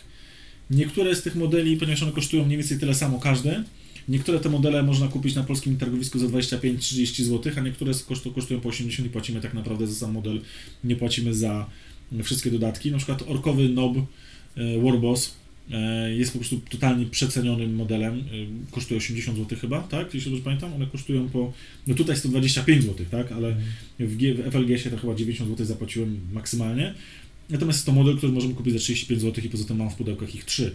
Kupiłem je bardziej po to, żeby mieć te znaczniki, karty i specjalne taktyki. No tutaj tym dodatkiem jestem rozczarowany, powiem sobie. Mam tutaj książkę przy sobie, możemy ją później sobie zerknąć, ja ale... bym jedną próbną grę zagrał, bo mam porucznika primarisowego, czyli mogę wystawić jednego komandera. I zasady masz, nie musisz kupować książki, bo zasady mamy, po prostu sobie zeskanujesz stronę czy coś i tak dalej. No więc... Chciałem tylko się szybko pochylić na stronie 19 Kill Team ludzi z redakcji. Amy Snacks, Duncan, nasz ulubiony i James Gallagher. Necronów średnio ogarniam, więc bym pominął, ale ten Kill Team Duncana jest zarąbisty pod tym względem, że zobaczcie, ile tu jest części skillbaszowanych. Są Genestealer Cults, kultyści chaosowi. Są kultyści chaosowi, są gwardziści. Fantazjakowe jakieś bicy. Admirał floty imperialnej, przerobiony. Admirał Gwiazda Floty. Tak. To są chłopaki, że to jest oddział House Griffith, czyli rodziny Imperial Knightów. I to są po prostu wojacy. Tak? American Dead, Peter Cliff. Nawet jeden koleś tutaj z tyłu, zobaczcie, że ma na tym blaku rękę ranną, tak? Ale jakąś tam broń złapał i może bić. Tak? Który? Gdzie? A, ty. Z lewej strony. A głowy są z tego, z Fantasy Battle. Głowy są z Fantaziaka. Bardzo fajne. I również ze Skitari. Tak. Także świetnie zrobione. No i pod spodem klimaty Ziggy'ego, ponieważ Flash Terrors, bardzo fajny kill team primarisowy z Chaplainem. Bardzo fajny. I customowo przerobione wszystkie bronie białe na Chainblades, no bo oni we Fluffie lubili broń. Chainswordy. No powiedzmy, Chainswordy, tak. Tak, Także bardzo fajny klimat. No i Space Marine Heroes, czyli kierunek, w którym idzie GW, który niekoniecznie wszystkim się podoba, czyli kolekcjonerki. I to nie takie kolekcjonerki, że kupujesz i wiesz, co dostaniesz w pudełku, tylko masz paczkę 12 pudełek w jednym dużym boksie. Jeśli kupujesz to dla sklepu i losowo dostajesz modele, masz napisane nawet na pudełku, jak często dany model się zdarza na każde pudełko, czy jaką masz szansę odnalezienia takiego modelu. Ciekawe jestem, jak to będzie się kreowało na mini targowisku, jak będą ceny. Czy to będzie drożej? Wiesz co, jak na razie chodzą po 25 zł, tylko ludzie je rozkładają, te pudełka i mówią, że mam na sprzedanie po tyle. Ale to wszystko, raczej na razie chyba tylko tych szeregowych, więc ci, którzy są rzadziej, pewnie będą chodzili po drożej. Jakby ktoś się interesował, to na Instagrafie Crispin ma jeszcze chyba z 8 tych pudełek dużych, zbiorczych, więc ma jeszcze około 80 tych modeli, się dobrze tam policzyłem, więc jeżeli jesteście zainteresowani kupnem, to możecie spokojnie do niego uderzyć. No ładne są, fajnie są. Ładne są te modele. Świetne modele, no. Ja się strasznie podniecałem jak to w Japonii, bo to było pierwotnie tam rok czy półtora roku temu tylko na rynek japoński. A i Terminatorzy mają wyjść też. Tak, teraz wychodzą teraz wychodzi druga seria, jeszcze ze Space Marinesami, jeśli dobrze kojarzę. Nie, Czy to już Terminatorzy wychodzą, tak? Aha. Bo w Japonii już jest druga seria, a u nas dopiero pierwsza wychodzi, nie? I słuchajcie, GW troszkę nie ogarnął, jak działają internety, no bo zdjęcie Brother Captain Tassarius jest wyczernione, że musisz tam odblokować tą postać, tak? Tak, kupić DLC. Ale wystarczy wejść na japońską stronę Space Marine Heroes, która już te parę lat stoi, tak? I tam jest ale to są inne modele. Nie. W Japonii są inne modele. Nie. W Japonii są inne modele niż w Europie. Są specjalnie listy, mój drogi, robione, gdzie w Europie są inne modele, są dodane modele albo odjęte. Tam było więcej modeli z tego, co pamiętam. Ale ten kapitan był stojący z Tak, mieczem. ten może tak, ale tam było 2 jakichś specjalnych, a u nas jest 1. No. Sprawdź sobie, ostatnio właśnie na polskim targowisku jeden chłopak zrobił listę. Zweryfikuję to i wstawię adekwatny obrazek, czy miałem rację, czy się myliłem. Nie masz racji, ale okej. Dobra, lećmy dalej, bo tutaj chyba nie ma co się za bardzo rozwodzić. Jedyne, co jest dobre, to jest cena tych modeli, po 25 zł, nie? Oj, nasza ulubiona strona. Co? Tak. Hobby Supply Drop, czyli jak zmienić butt plug na butt plug z kulkami analnymi. Nie, to jest... No, właśnie. Ja tak myślałem sobie nad tym uchwytem, tak? Z krokodylkami. Słuchaj, nie osądzamy cię. No. Prezent dla siebie i żony. Myślałem... Jeśli chodzi o ten uchwyt, to wymyśliłem tylko jedno zastosowanie, które ma jakikolwiek sens. Jeżeli malujemy coś aerografem, jeżeli malujemy coś aerografem, na przykład chcemy, żeby cienie i nie wiem, rozświetlenia padały z tego samego kąta, więc przykładamy sobie te rączki gdzieś tam w okolice i malujemy w ten sam sposób, ale tak naprawdę no dla mnie i tym bardziej, że to jest totalny plastik. Wiesz co, to wygląda jak narzędzie tortur, że ten szkielet za chwilę zostaje rozerwany na pół. Zobacz, krzyczy. Tak go boli. Tam z tyłu jest taki cyngiel, po prostu wciskasz to rozerwasz. To jest timer, jak nie pomalujesz w godzinę, to ci rozpruwa model na kawałki. No i mamy tą drugą rączkę z szerszym chwytem po prostu, żeby większe modele móc... Nie, znaczy tak, uchwyt do modeli jest szerszy, ale rączka jest taka sama. Rączka jest ta sama. To jest po prostu absurd. Ja nie wiem... Za pół roku ta sama rączka i tutaj repulsor. Albo Night, nie? Tak. Bo tutaj to jest największy model, jaki tam wejdzie. Nie wejdzie już tam większy model, z tego co wiem. Bo powiem szczerze, że te dwa produkty są totalnie mylone. A teraz, jeśli chodzi o Citadel Waterpod, mam jeden opis tego modelu, który słyszałem, jak chłopaki go opisywali na jednym z podcastów. Więc jest to przedmiot, który idealnie mieści się w twojej całej dłoni. Jest prążkowany wewnątrz dla twojej wygody i przyjemności. I brzmi to po prostu jak opis flashlighta, ale... Stary, no może mają designera, który miał, wiesz, background w sex shopach. No nie wiem, no. Wygląda to trochę nie tak... Ale słuchaj... Miałem to w rękach dzisiaj. No. Miałem to dzisiaj w rękach. Jest to po prostu plastikowe, puste w środku. Myślę, że to jest gumowe jakoś. Nie wiem, ja też, no tak, materiał tak wygląda. Tak, ale to jest plastik. I powiem szczerze, że jest całkiem fajny. Pojemność mi się tego nie podoba, jest za mało wody tam się trzyma. Ja lubię mieć dużo wody po prostu w zbiorniczku. Dlatego lubisz śmiać się tym afrykańskim dzieciom w twarz, co? Tak, dlatego lubię używać te pojemniczki Herlica, które są dosyć pojemne i też są składane i w ogóle mało miejsca mogą zajmować. Natomiast tu jest jedna bardzo fajna rzecz, której nie mają żadne pojemniki, to faktycznie pomysł mają niezły. Że faktycznie dół ma takie brzegi, że możesz ten pędzelek, jak masz większy pędzelek po jakiejś dużej farbie, na przykład po drybrushu, możesz tam sobie go wytrzepać po prostu. Są takie tak, jest górki, takie ripped for your pleasure jest, nie? I możesz tam sobie to wytrzeć i na ściankach też to jest. Rozumiem, że te nacięcia z boku są na pędzle. Tak, znaczy nie. To jest, jak wyciągasz pędzel z wody, to przepuszczasz przez to ci się robi szpiczasty. Wiesz co, bo ja, dopóki mi Zygi nie powiedział, że to jest plastikowe, ja myślałem, że to jest gumowe i po prostu jakby sobie rozchylasz i wsadzasz tam pędzel. No właśnie tak These textures enable you to distress the bristles when rinsing out the... 5 narrow grooves line one section of the wall, and by gently running a brush up one of these channels, its bristles will be naturally sharpened into a point. Czyli tak jak mówisz. Można to osiągnąć inaczej. Ustami na przykład, ale można też tak. Są ludzie, którzy na przykład są uczuleni na farbę i nie mogą brać farby w usta, nie? Więc dlaczego nie? Poza tym, jeśli mogą... Dlaczego ja? Więc jeżeli mogą na przykład zrobić taki małą odrobinę designu i to wprowadzić, to super. No i jeszcze są te dwa takie nacięcia, że możemy sobie położyć pędzelek po prostu w poprzek, nie? Więc moim zdaniem to nie kosztuje dużo, bo to kosztuje chyba jakieś $8, 25 zł, więc nie jest jakiś majątek. Bardzo fajna rzecz na prezent komuś, jako po prostu dorzucić, jak wiecie, że maluje, albo sobie po prostu zrobić przyjemność. No co, 25 zł nie jest wydaty, co, burger w McDonaldzie? Kurde. Fajne. I następnie mamy z Forge'a już model Cyberskurvivia. Jak? Co? Nie, to jest Next Seraptech Heavy Construct, tak? Wielki walker kosmitów. Z 2 opcjami uzbrojenia, z tego co pamiętam. Znaczy wyszła po prostu dodatkowe opcje uzbrojenia do niego. I całkiem się wpasowuje ładnie w estetykę nekrońską, uważam. Tak. I jest okej. No, Necroni to jest akurat taka frakcja, że ani mnie ziębi, ani parzy. Wyglądają spoko, mają swój jakiś charakter, ale jakoś mnie tak Jak nie... zbierasz Necronów, chcesz mieć dużą machinę bojową, no to... To chyba będzie okej. I zatrzymamy się tutaj, bo ja chciałbym omówić inne rzeczy, które z Forge w międzyczasie tak zwanym jeszcze wyskoczyły. Pierwsza rzecz to jest, wyszedł nam znowu Landspeeder w tej takiej wersji oldschoolowej bardzo, tak? I powiecie mi, ale Vincent, dlaczego pijesz tyle wódki? A ja odpowiem, bo lubię. A wracając do Landspeedera, przecież mówiłeś, że ten Landspeeder już wyszedł. Owszem, ale wyszedł z gośćmi w zbroi Mark 6, a teraz wyszedł z gośćmi w zbroi Mark 4. A, rzeczywiście. I jest machnięty w kolory Blood Angeli, podejrzewam, że ze względu na nadchodzący... No, jak będzie ten weekender listopadowy, tak, w listopadzie jest ten weekender, to pewnie ogłoszą książkę, tak? Że... Być może tak będzie. 2. Wyszli nam pretorzy Alfa Legionowi, o których już wcześniej wspominałem. Jeden jest w Power Armorze i drugi jest w katafraktowej zbroi i on się fajnie wpasowuje w tych lerneńskich terminatorów. Zresztą jest zbundlowany jako tam taki... można kupić taki bundle, że jest on plus 5 tych lerneńskich terminatorów, żeby mieć taki od razu elitarny oddział kolesi. Dalej, do Blood Bowla wyszły nam dla elfów cheerleaderki.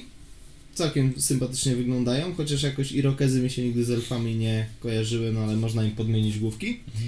I The Swift Twins to są star playerzy i to są... Darkeldarzy, nie? Nie, to są elfy, high elfy. A tak się bladzi są. Nie, to maski są. Maski, oni mają taki troszeczkę motyw jak upiór w operze. I pamiętam, że w leśnych elfach też były takie bliźniacze siostry, co jeździły na smoku albo na czymś tam innym. No i mamy 2 takich właśnie star playerów. Do Necromundy wyszedł nam Sump Krok, czyli taki jakby wielki krokodyl reptilianin dla Goliatów. W ogóle dla każdego gangu ma wyjść jakiś tam zwierzak. Z tego co wiem, to dla eszerek ma wyjść taki jakby skrzyżowanie kota z jeżozwierzem. To się jakoś tam nazywa. Przestaje mi się podobać to w Necromundzie, bo był kiedyś dodatek właśnie bestii, czy jak tam to się nazywało, natomiast w Polsce rzadko kto w to grał tym, po prostu ludzie chcieli gangami, a nie jakimiś... Ale wiesz co, dlatego myślę, że to jest z Forge'a, nie? Bo chcesz, to sobie dokupujesz, nie chcesz, to sobie nie dokupujesz, nie? Pewnie tak, no ale... Tyle, no. Wiesz, poza tym to jest jeden model, to nie jest tak, że ci ściskają na siłę, że musisz mieć co najmniej 10 bestii, żeby zagrać, nie? I tak naprawdę tak, Smoka już dużego omówiliśmy i tyle z Forge'a, jeżeli o to chodzi. Forge w ogóle tak strasznie, odkąd wyszła 8. edycja, zaniemógł. No. I także te Landspeedery zrobili. I to zresztą Alfa Legion w tym momencie ma najlepszy wybór modeli chyba, nie? Zaryzykowałbym stwierdzenie, że największy wybór modeli mają Thousand Sunny, bo oni praktycznie oni dostali unikalnego pretora i poza tymi ich scoutami każda unikalna jednostka ma swoje własne modele i mają aż 2 kontemptory do wyboru, bo jest ten taki Librarian Contemptor i jest ten taki zwykły Thousand Sun Contemptor. No i mają Amona, mają Arimana, tak? Tak, mają 2 bohaterów, a zazwyczaj każda armia ma... zazwyczaj każda armia ma Primarchę plus jednego bohatera imiennego jakiegoś tam. A są takie, które nie mają, na przykład Salamandry nie mają w ogóle bohaterów, znaczy mają ich imiennych bohaterów, ale nie mają modeli dla nich. Tyle z Forge'a? Tak. No to jeszcze tylko na szybciutko modele czytelników. 3 Plague Marinów świetnych, pomalowanych Mateusza Sztromfa ponownie. Gurzak Iron Skull z Shakespeare Michała Skublickiego. Z warszawskiego FEGB, jeśli dobrze pamiętam. Możliwe i tyle chyba Polaków, natomiast macie tutaj Contemptor Dreadnoughta Thousand Sunów fajnie zrobionego na 40, bo są barwy 40-kowe. I to zrobił Daniel Jackson, znany na forum Bolter and Chainsword jako Cen. Koleś maluje głównie Wordbearerów i Ultramarinesów, ale też Thousand Sunów zaczął i jak widać efekty są całkiem spoko. Bardzo mi pasuje jego styl, bo też właśnie tak troszkę komiksowo highlighty, tak? Raczej czyste są te paint joby. Podoba mi się. Czy ja mogę wrócić do paru rzeczy wcześniej w numerze? Przede wszystkim na stronie 33 mamy S. Gazgul. Wielu ludzi mogło to ominąć, ja też to ominąłem, bo to jest w części pisania maili do redakcji. I jest pytanie do Gazgula. Gazgulu, dlaczego wróciłeś na Armagedon? Zostałeś tam pobity, a jednak wróciłeś. O co chodzi? No i Gazgul odpowiada, że pierwszy raz jak byłem, to byłem tam tylko na próbę, a chłopaki się nudzili, więc wpadliśmy coś tam porobić. Później poleciałem gdzieś tam, później poleciałem drugi raz, bo znowu się chłopaki nudzili, pobiliśmy się z Jarikiem i tak dalej. No i może pojadę tam trzeci raz na wakacje. Typowo urlop. Urlop. Dostałem urlop. For holiday. Polecę. I druga rzecz, do której chciałem wrócić, to na stronie 106 jest collecting. Jest bardzo ciekawa armia, bardzo dosyć kolorowo pomalowana armia chaosu, Chaos Grand Alliance. I nie wiem, czemu nikt tego na to nie zwrócił uwagi, ale tam są... Kutasy na podstawce. Tak właśnie chciałem to ładniej nazwać, ale... Ktoś tam ma obsesję na punkcie pindoli i po prostu... Ale nawet jest spotlight, nawet są opisane, że to są worms. Tak jest, tak, worms. Po prostu patrzę na to i tak, hej, to nie jest jeden, ich jest tutaj masa. I to nawet nie jest armia Slanesha, tylko jest po prostu jakiś taki chaos... Zinczowy, tak. To nie obrzydzamy. W ogóle jak jesteśmy przy Slaneshu, to zatizowali model chyba demonetki i jeden model tego Steed of Slanesh i byłem w ogóle w szoku, że nie wykastrowali tych modeli, tylko one są utrzymane w tym starym stylu. Może nie jest to powrót do tych Glory Days, chyba tam drugo czy trzecioedycyjne uważam demonetki za najfajniej zrobione. Kiedy jeszcze potem to chyba zostało retkonowane, ale w lore, nie pamiętam czy 40 czy Fantasy Battle było tak, że demonetki to są po prostu elfy, które Slanesh pożerał i później je przerabiał jakby, dlatego one są takie ładne. Że to są po prostu, bazą jest elf dla demonetki, dlatego jest ładny, taki zwiewny i tak dalej. A wiesz, że we Władcy Pierścieni orkowie są skorumpowanymi przez Morgotha elfami? Tak. I orkowie mają spiczaste uszy. Czytałem tak, Władcy Pierścieni. 40 też mają spiczaste uszy. A może nie wiedziałeś, warto było spytać. 40 też mają spiczaste. No ale w 40 są wynalazkiem starożytnej rasy. Tak, to wiemy. Jedną rzecz jeszcze chciałem zwrócić uwagę. Coś, co jakoś przechodzi bez echa, nie wiem dlaczego. Na końcu White Dwarfa mamy gift guide, nie? I są tam zestawy farb ze stojakami i wieszakami na farby. Nikt tego nie zauważył chyba, jakoś się ściszał po prostu o tym. Są stojaki na farby. No bo pewnie każda inna firma robi to 3 razy taniej i każdy tak, ma. Ale nie o to chodzi. To są stojaki, które możesz postawić jako stojak. Nie ma tutaj cen podanych, więc to się dowiemy do tego 1 grudnia dopiero, więc to będzie wiadomo. Ale wszystkie mają mocowania na ścianę, więc można to po prostu powiesić sobie na jakiś, jak macie jakąś ściankę tekturową na biurku czy coś, można to powiesić. Każdy z tych elementów mieści 21 farbek, więc trochę ich będzie trzeba kupić. No i jest pudełko, gdzie są 2 takie elementy. Ciekaw jestem, ile to będzie kosztować. Ciekaw jestem, czy to będzie w ogóle w jakikolwiek sposób konkurencyjne. Niestety jest tylko na te nowe farbki, pewnie one tam wchodzą na wcisk jakoś. No i jestem, jak to się dobrze trzyma. Podejrzewam, że na farbki kupujcie Hobby Zone. Tak, podejrzewam, że jeden taki stojak z Hobby Zone'a wam wyjdzie 3 czy 4 razy taniej. Zobaczymy. A wyjdzie w niego 70 farb. No tak, bo Hobby Zone bardzo fajne produkty robi, zresztą zapraszamy na stronę tego producenta. Natomiast są jeszcze stojaczki na narzędzia, nie? Jeszcze stojaczki, półeczki. Ale jakoś to też milion producentów. I pasuje pewnie, musisz mieć Citadel Super Glue, żeby pasował. Tak, ale po prostu wiecie, bardziej mnie zaskakuje to, że to przychodzi bez echa, nikt o tym nie mówi. No bo nikt o tym nie mówi, stary, bo każdy już ma takie rzeczy i wiesz, oni teraz... Może jak to do preorderów wejdzie, to bardziej. Może. Na community artykuł puszczą, tak. Wiesz, tak po prostu chodzi o to, że oni się z tymi wszystkimi gadżetami spóźnili jakieś 15 lat. No nie 15 lat, ale z 5 lat się spóźnili, bo boom taki był jakieś 5 lat temu na to wszystko. No ale to GW jest, oni się spóźniają, oni tak sobie działają. Jeszcze w White Dwarfie w tym klimacie orków oczywiście są mówione wszystkie pojazdy orkowe z większą ilością zdjęć, także jeżeli chcecie się troszeczkę zainteresować, jeśli Was interesują, to są zbliżenia na różne właśnie elementy i tu jest właśnie na Rakatrack Squig Buggy jest właśnie pokazane to zaplecze ze squigami, które wygląda całkiem fajnie i jest Battle Report, w którym właśnie orki grają przeciwko Tau, przeciwko białym zresztą Tau. No i wykorzystywane są chyba 3 czy 4 te pojazdy nowe, 3 tutaj widzę, nowy ten workshop orkowy, który zresztą daje bonusy na polu bitwy orkom, więc całkiem fajnie to wygląda. No i cóż, zapomnieliśmy szwagier o jednym dosyć ważnym dziale, czyli o Blanchicu, w którym akurat są bardzo fajne rzeczy, nie wiem czy widziałeś. Bardzo fajna jest jedna banda, tutaj jest akurat, pokazują jak John Blanche spotkał się z ludźmi w Warhammer World i rozgrywali jakąś tam misję, którą sobie scenariusz, który sobie napisali. Tam jest kilka band, ale jest jedna, która może zainteresować ludzi, którzy lubią takie klimaty trochę mangowo i tak jak teraz wchodzą ten Man of Iron, tak, w Blackstone Fortress. Mamy tutaj roboty Agents of House Akum, bardzo fajne konwersje, totalnie od czapy, jakieś kartridże do drukarek robione, naramienniki wykorzystywane jako hełmy, w ogóle absurdalne konwersje, bardzo, bardzo mi podeszło w klimat i wygląda naprawdę rewelacyjnie, także polecam Blanchiców w tym numerze, bo Lesotho 212 zrobili tutaj sobie jakąś tam misję specjalną, jakąś tam stację roboczą czy coś i no, naprawdę, naprawdę epicko to wygląda, szczególnie ta jedna banda. No dobra, po przerwie króciutkiej na reklamy... Zanim przerwa, ja bym zaproponował jeszcze bardzo krótkie omówienie jednej rzeczy, czyli to, co wspomniałeś przed chwileczką.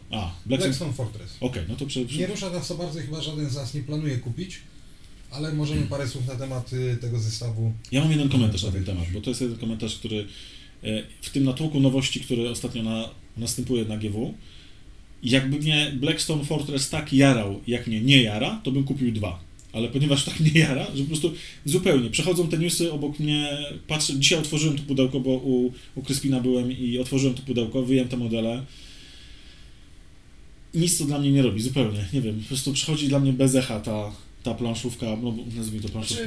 Wiesz, modele są ładne, ja lubię ten Rogue Traderowy w ogóle sznyt, bardziej mi się podoba ten szefu tutaj niż ta taka super mega statyczna szefowa w tym, Kiltimowym takim, tak? No w tym poprzednim, jak to się poprzednio nazywało. Nie wiem, no ale wiemy to o czym. No, te kiltimowe to. Rogue Trader. Rogue Trader po prostu, no.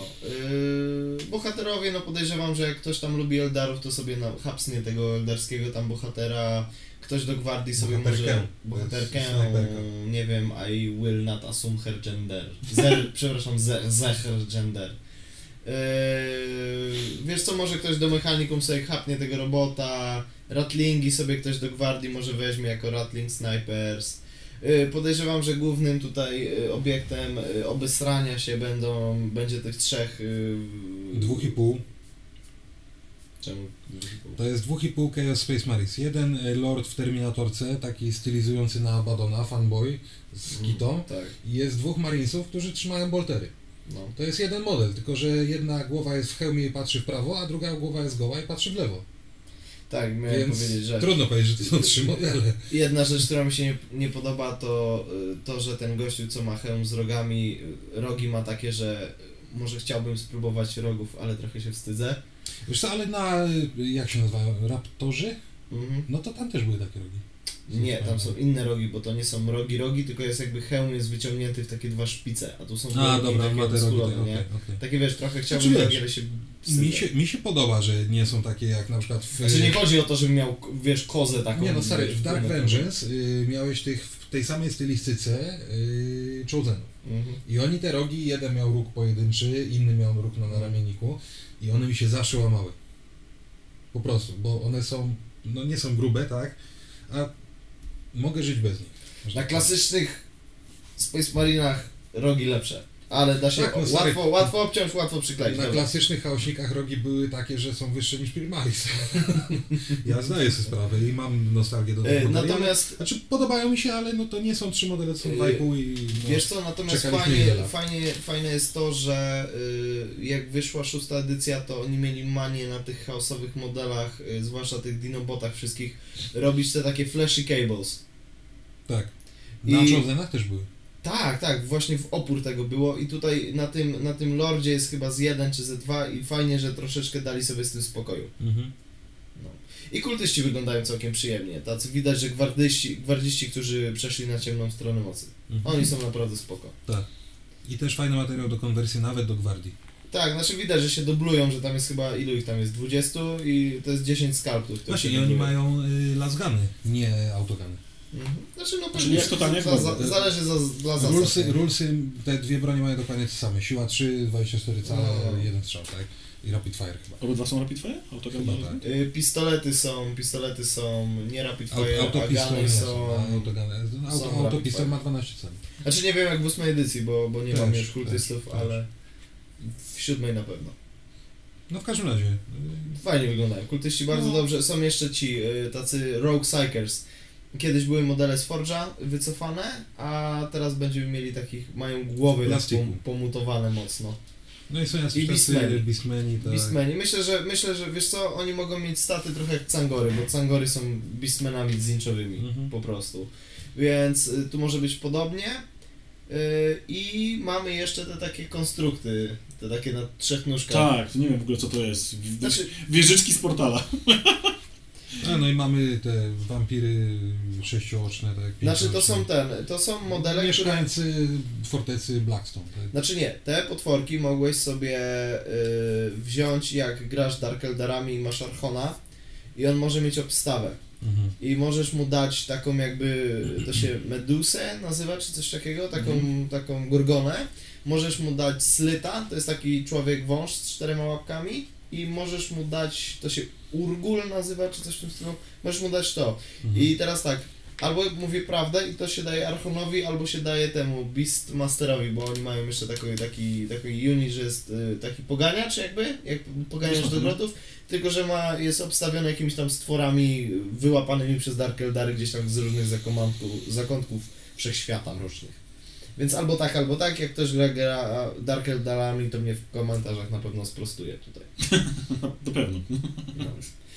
Nie umiesz Znaczy inaczej, powiem wam tak chłopaki, jakby ktoś tą grę miał i by mnie zaprosił, to bym chętnie zagrał, zobaczył jak to się gra, ale jak miałbym, wiesz, się zabijać dla tych 3 modeli chaosu, to tym bardziej, albo że... wiesz, wydawać jakieś, nie wiem, grube pieniądze, to nie. Nie, pewnie będą tanio na targowisku. Są już. Znaczy, znowu mamy zbiorczy post na Blackstone. Chwilowo mam tyle szajsu do pomalowania, że sobie odpuszczam też kupowanie nowości. Ja ci powiem, że jak widzę teraz nowe rzeczy i nawet trochę abstrahując, widzę to, co się stało z Shadespire, czy z Underworld, że zaczęli banować karty niektóre, to zaczyna mi to po prostu, dostaję takiego demota, jeśli chodzi o nowości. Cieszę się tylko, że orki naprawdę mnie usatysfakcjonowały trochę. Wiesz co, bo to jest tak, że... GW się zapędził troszkę. Wiesz co, te gry bo kiedyś było tak, że kupowałeś tę grę i na przykład, nie wiem, 2 lata mogłeś sobie w nią pograć. A teraz tak? jest takie szybkie typy, nie zdążyłeś ograć Shadespire, tak, to nie zdążyłeś, mówię do Szwagra, nie zdążyłeś zebrać wszystkich modeli do Shadespire, nie zdążyłeś ich wszystkich, ja nie zdążyłem ich wszystkich pomalować, a już wychodzi kolejna edycja. I jedyne, co ratuje GW w tym przypadku, to jest to, że oni nie zbanowali tych kart, że nie możesz ich w ogóle użyć, tylko z tych kart możesz mieć na przykład w deku maksymalnie 3. Na przykład, z tej listy zbanowanych, nie? Więc to jest okej, bo ogranicza net listy, nie? Bo problem, jaki zrobili, jest taki, że niezależnie jaką grasz bandą, do pewnego stopnia, jeśli grasz tym dekiem, to wygrasz grę. Znaczy, masz duże szanse, masz bardzo mocny dek. I banda, którą grasz, ma minimalny wpływ. To jest bardzo słabe, bo właśnie o to chodzi chyba w tej grze. Dla mnie, że każdą bandą gra się inaczej. A tutaj trochę to osłabili. No ale musieli jakoś zareagować na rynek, gdzie gracze narzekają, że cały czas te same listy wygrywają turnieje lub są w topie. No przeładowują nas release'ami, jak kiedyś była posłucha straszna i wychodził jeden model na jakiś czas. Conspiracy Theory próbują napełnić rynek, zrobić, że akcje pójdą w górę i się sprzedać i Mattelowi, czy jakiemuś Hasbro, czy jakiemuś innemu i po prostu sayonara GW, nie? Tak jest, tak jest Conspiracy Theory. Kto wie? Tak jest. Kiedyś już było coś, jak podupadali przed... Ale to nie było dlatego, to było dlatego, że pojawiały się Battle of Vardos się na przykład pojawiały, czy jak to się nazywa? Vedros. I to ludzie myśleli, o Jezus Maria, to teraz właśnie Hasbro wydał, nie Hasbro. Coś ja słyszałem ploty, że ich Hasbro miało Hasbro. Nie, ale kto to wydaje? Rewel, przepraszam. Że się sprzedają, a właścicielem Rewela jest ktoś tam i właścicielem tego jest ktoś tam i cała plota poszła, że Jezus wykupił, oni po prostu wykupili stare moldy i dali, zróbcie po prostu tak trochę pierdol się. Tam nadal, bo byłem w sklepie Strategia Centrum Gier w Łodzi, który ma cały zestaw Battle of Vedros i mówię, zobaczcie ile kosztują devkopty, czy mogę kupić devkoptę jedną? Nie możesz kupić jednej devkopty w tym Battle of Vedros, jest devkopta, nob i 10 boysów i muszę za to wydać tam 120 czy 130 zł, tak nie, po prostu nie. No, zobaczymy co się będzie działo, na razie tempo wydawnicze jest bardzo szybkie, tylko kiedy to się skończy, kiedy to się zatrzyma. Bo jeżeli tak jak im zaczną, wiesz co, jakim się przestaną dobrze sprzedawać te zestawy. Podejrzewam. Ale te zestawy będą się sprzedawać. Wiesz co oni robią, stary? Model Sigmara. Sprzedamy mniej sztuk, ale podkręcimy cenę, żeby to się nadal opłacało. Bo jest jakaś tam grupa ludzi, nawet jeżeli ona nie jest szeroka, która i tak kupi, no i tak to będzie 2 razy droższe. Ale widzisz, no, ceny nadal są dobre w tych zestawach. To są naprawdę opłacalne zestawy. Jedynym zestawem, który w ostatnim czasach się nie jest dobrym w value for money, jest Speedtricks. Jest absurdalna cena do wartości. Bo masz, to co masz w Speedtricksach? Kosztuje 300 coś złotych, mam 2 pojazdy, które kupuję za 220 zł po cenie stagrafowej. Po 230, przepraszam. Znaczy, za 2 pojazdy. I co? I stare bajki, których nikt nie potrzebuje? Które kupisz na Allegro za grosze. Dokładnie. I za co płacę dodatkową 100? Za grę, w którą może zagram, za planszę, które no okej, okazuje się, że do kilkiemu się przydadzą, ale nie do gry. No jest tak trochę dziwnie. Ale ponarzekaliśmy, a teraz przechodzimy do sponsora, a później przechodzimy do tematu odcinka, czyli do orków, o których sobie troszeczkę pogadamy. Przejdziemy przez kodeks, przejdziemy przez niektóre jednostki i cóż, zobaczymy z czym to się je. Ej ty, konowale! Potrzebujesz ekstra nóg do tych pokaleczonych gamoni, którzy do ciebie przychodzą po naprawy? Dodatkowych rąk czy zamienników? A moje chłopaki? Może potrzebujecie jakiś giwer, szczelb czy innego tam badziewia? Mekaniaku, może jednak kupisz motor zamiast go robić? Herszcie, burszuju! Ten mega armor czeka na ciebie. Wszystkie te i inne zajefajne bicy znajdziecie u Kromlecha pod żywicznym odlewem. Towar najwyższej jakości. Na czas. Na pewno. Oficjalna strona producenta to kromlech.eu. Oficjalny sklep beatsofwar.com. Prosimy uważać na wyznawców chaosu oraz siły imperium, również zapatrujące się u Kromlecha. Nie chcemy kolejnego Armagedonu na terenie sklepu.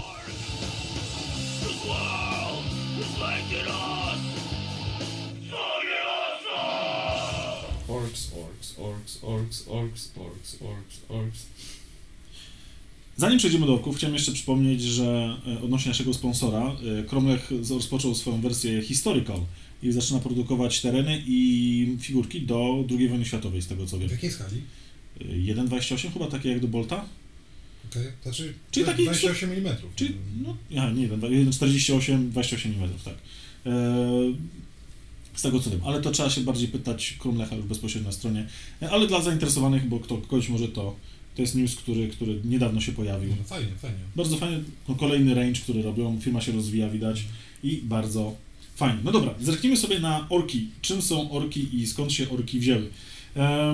Postaram się tak pokrótce, nie zagłębiając się za bardzo w zasady, może bardziej się skupiając na lore, opowiedzieć chwilę wam o orkach, czym są orki, ponieważ są już tak powiem na tapecie w tym miesiącu. Krork. Co? Krork. Czemu Krork? To jest dawna nazwa. Okej, no jeszcze za Old Onesów, za pradawnych. No i właśnie... Zaleczka Millera.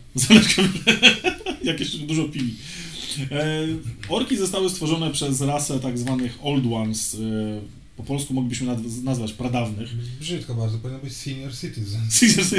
Przez emerytów zostali stworzeni. Przez seniorów. Tak. Rasę, która... Żeby miał kto pracować na ich emerytury. Rasę, która... To są imigranci. Rasę, która po prostu potrzebowała siły, która będzie w stanie przeciwstawić się nekronom. Nie nekronom. Nekrontyr wtedy się nazywali właśnie. To byli rodowie nekrońscy, tak? Jeśli dobrze pamiętam. No i potrzebowali jakiejś siły, która będzie przede wszystkim samowystarczalna, będzie mogła się utrzymywać, po prostu rozwijać się bez opanowania i po prostu zalać nekrontyrów właśnie siłą, brutalnością i bezpośrednią agresją po prostu. I takie są właśnie orki. Orki przede wszystkim dla tych, którzy są zainteresowani, rozwijają się z grzybów, ze sporów, więc oni po prostu gdziekolwiek nie pójdą i jakiś ork się rozpadnie, to tak jakby kwiatek, który rozsypuje swoje nasionka. Zarodniki. Puszcza zarodniki, oni podobnież nawet jak plują, to wypluwają zarodniki. Tam we Fluffie w różnych miejscach jest takie, że jak się załatwiają, to też te zarodniki wysyłają. Jak graliście w The Last of Us i są te grzybne zombie, które wypuszczają spory, to mniej więcej tak. Tak, no i orki... I dlatego nie ma kobiet orków. Dlatego nie ma orków, bo to nie, one są bez płci w ogóle, one nie potrzebują płci. W Fantaziaku pojawiało się... Ale sikają na stojąco. Skąd? Gdzieś było we Fluffie, tak? że ork sika na stojąco. No może ma po prostu akurat tam jakieś... No kobiety też mają mniej więcej w tym samym miejscu, tylko że inaczej jest to skonstruowane. No, jak kobieta zacznie na stojąco, to bałaganu narobi. O, feministki mają takie specjalne końcówki. Mają. Ale przyszły do orków. Może sikają na stojąco. Może z wydrążonych zębów robią sobie końcówkę. O, to bogactwo, zęba wydrążyć. No, co ma... Orki tak, potrafią się utrzymać, czy rozmnażają się przez pączkowanie, tak naprawdę, ale co potrzebują do życia? Cokolwiek. Do tego stopnia, że potrzebują nawet, wystarczy im, sami sobie wystarczają, czyli jeżeli jakiś ork padnie, mogą go po prostu zjeść, ale przede wszystkim jako pożywienie są stosowane squigi, które są często w okolicach, i snotlingi, wieprzowina ich. i groty po prostu, czyli wszystko co mniejsze jedzą, bo u orków panuje prawo siły, czyli ten, który jest większy, jest tym dowodzącym, nieważne czy jest mądrzejszy czy nie, wszyscy ci, jest tam po prostu jakoś wrodzony, mają posłuszeństwo ku sile, więc nawet jak wiedzą, że szefu jest głupi, to go się słuchają, bo jest silniejszy i może przyjść mi, wiesz, wcisnąć mi czaszkę, wklepać mi czaszkę między oczy, nie?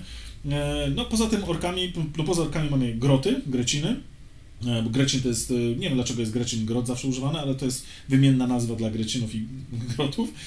To są ci mądrzejsi i tak, często we Fluffie jest tak, że grot często steruje, jest tym od myślenia, szczególnie w przypadku Big Maców i Meków, to groty coś robią fizycznie, skręcają i układają, a Big Mac tylko mówi, że to ma działać i ma działać do jutra i groty to robią.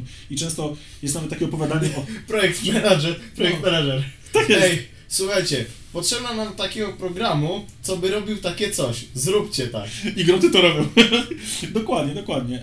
Nawet jest takie opowiadanie o dwóch lordach, nie pamiętam jak się nazywają ci Big Macowie, ale oni tam po prostu walczą, dwie stąpy konkurują, idąc na Flash i Umis, no nie? I oni tam ze sobą walczą i jeden właśnie wymyśla teleporta, czy jakiś tam custom force field, no i się jeden drugiego orka łapie i go trzepie, jak to zrobiłeś? On mówi, że ja tego nie wiem, jak to zrobiłem, kazałem im to zrobić, no i w końcu dorwałem jakiegoś grota, który to faktycznie zrobił, więc to jest we Fluffie potwierdzane. Groty lepszy ballistic skill mają. Tak, lepiej strzelają, bo są bardziej opanowane, ale też są popitulone i, znaczy to jest oczywiście w skali orków są mądrzejsze i bardziej opanowane, dla ludzi są nadal szaleństwo, tak?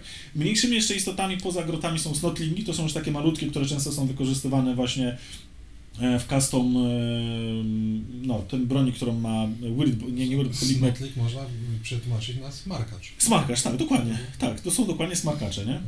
Które są wykorzystywane w Shock Attack Gun, są zasysane z odkurzacza snotlingi, wystrzeliwane, teleportowane w zbroję Space Marinów albo wewnątrz Space Marinów, bo tak działa Shock Attack Gun, albo często po prostu Big Mac się teleportuje zamiast Shock Attack Gun. Różnie. No i są oczywiście squigi, które są wykorzystywane do różnych rzeczy, tak jak na przykład do noszenia bomb, tak jak psy podczas II wojny światowej przez ruskich, tak jak są wykorzystywane jako przede wszystkim pożywienie, no i jako zabawki i piłki, na przykład w Blood Bowlu często widać, albo są... transport.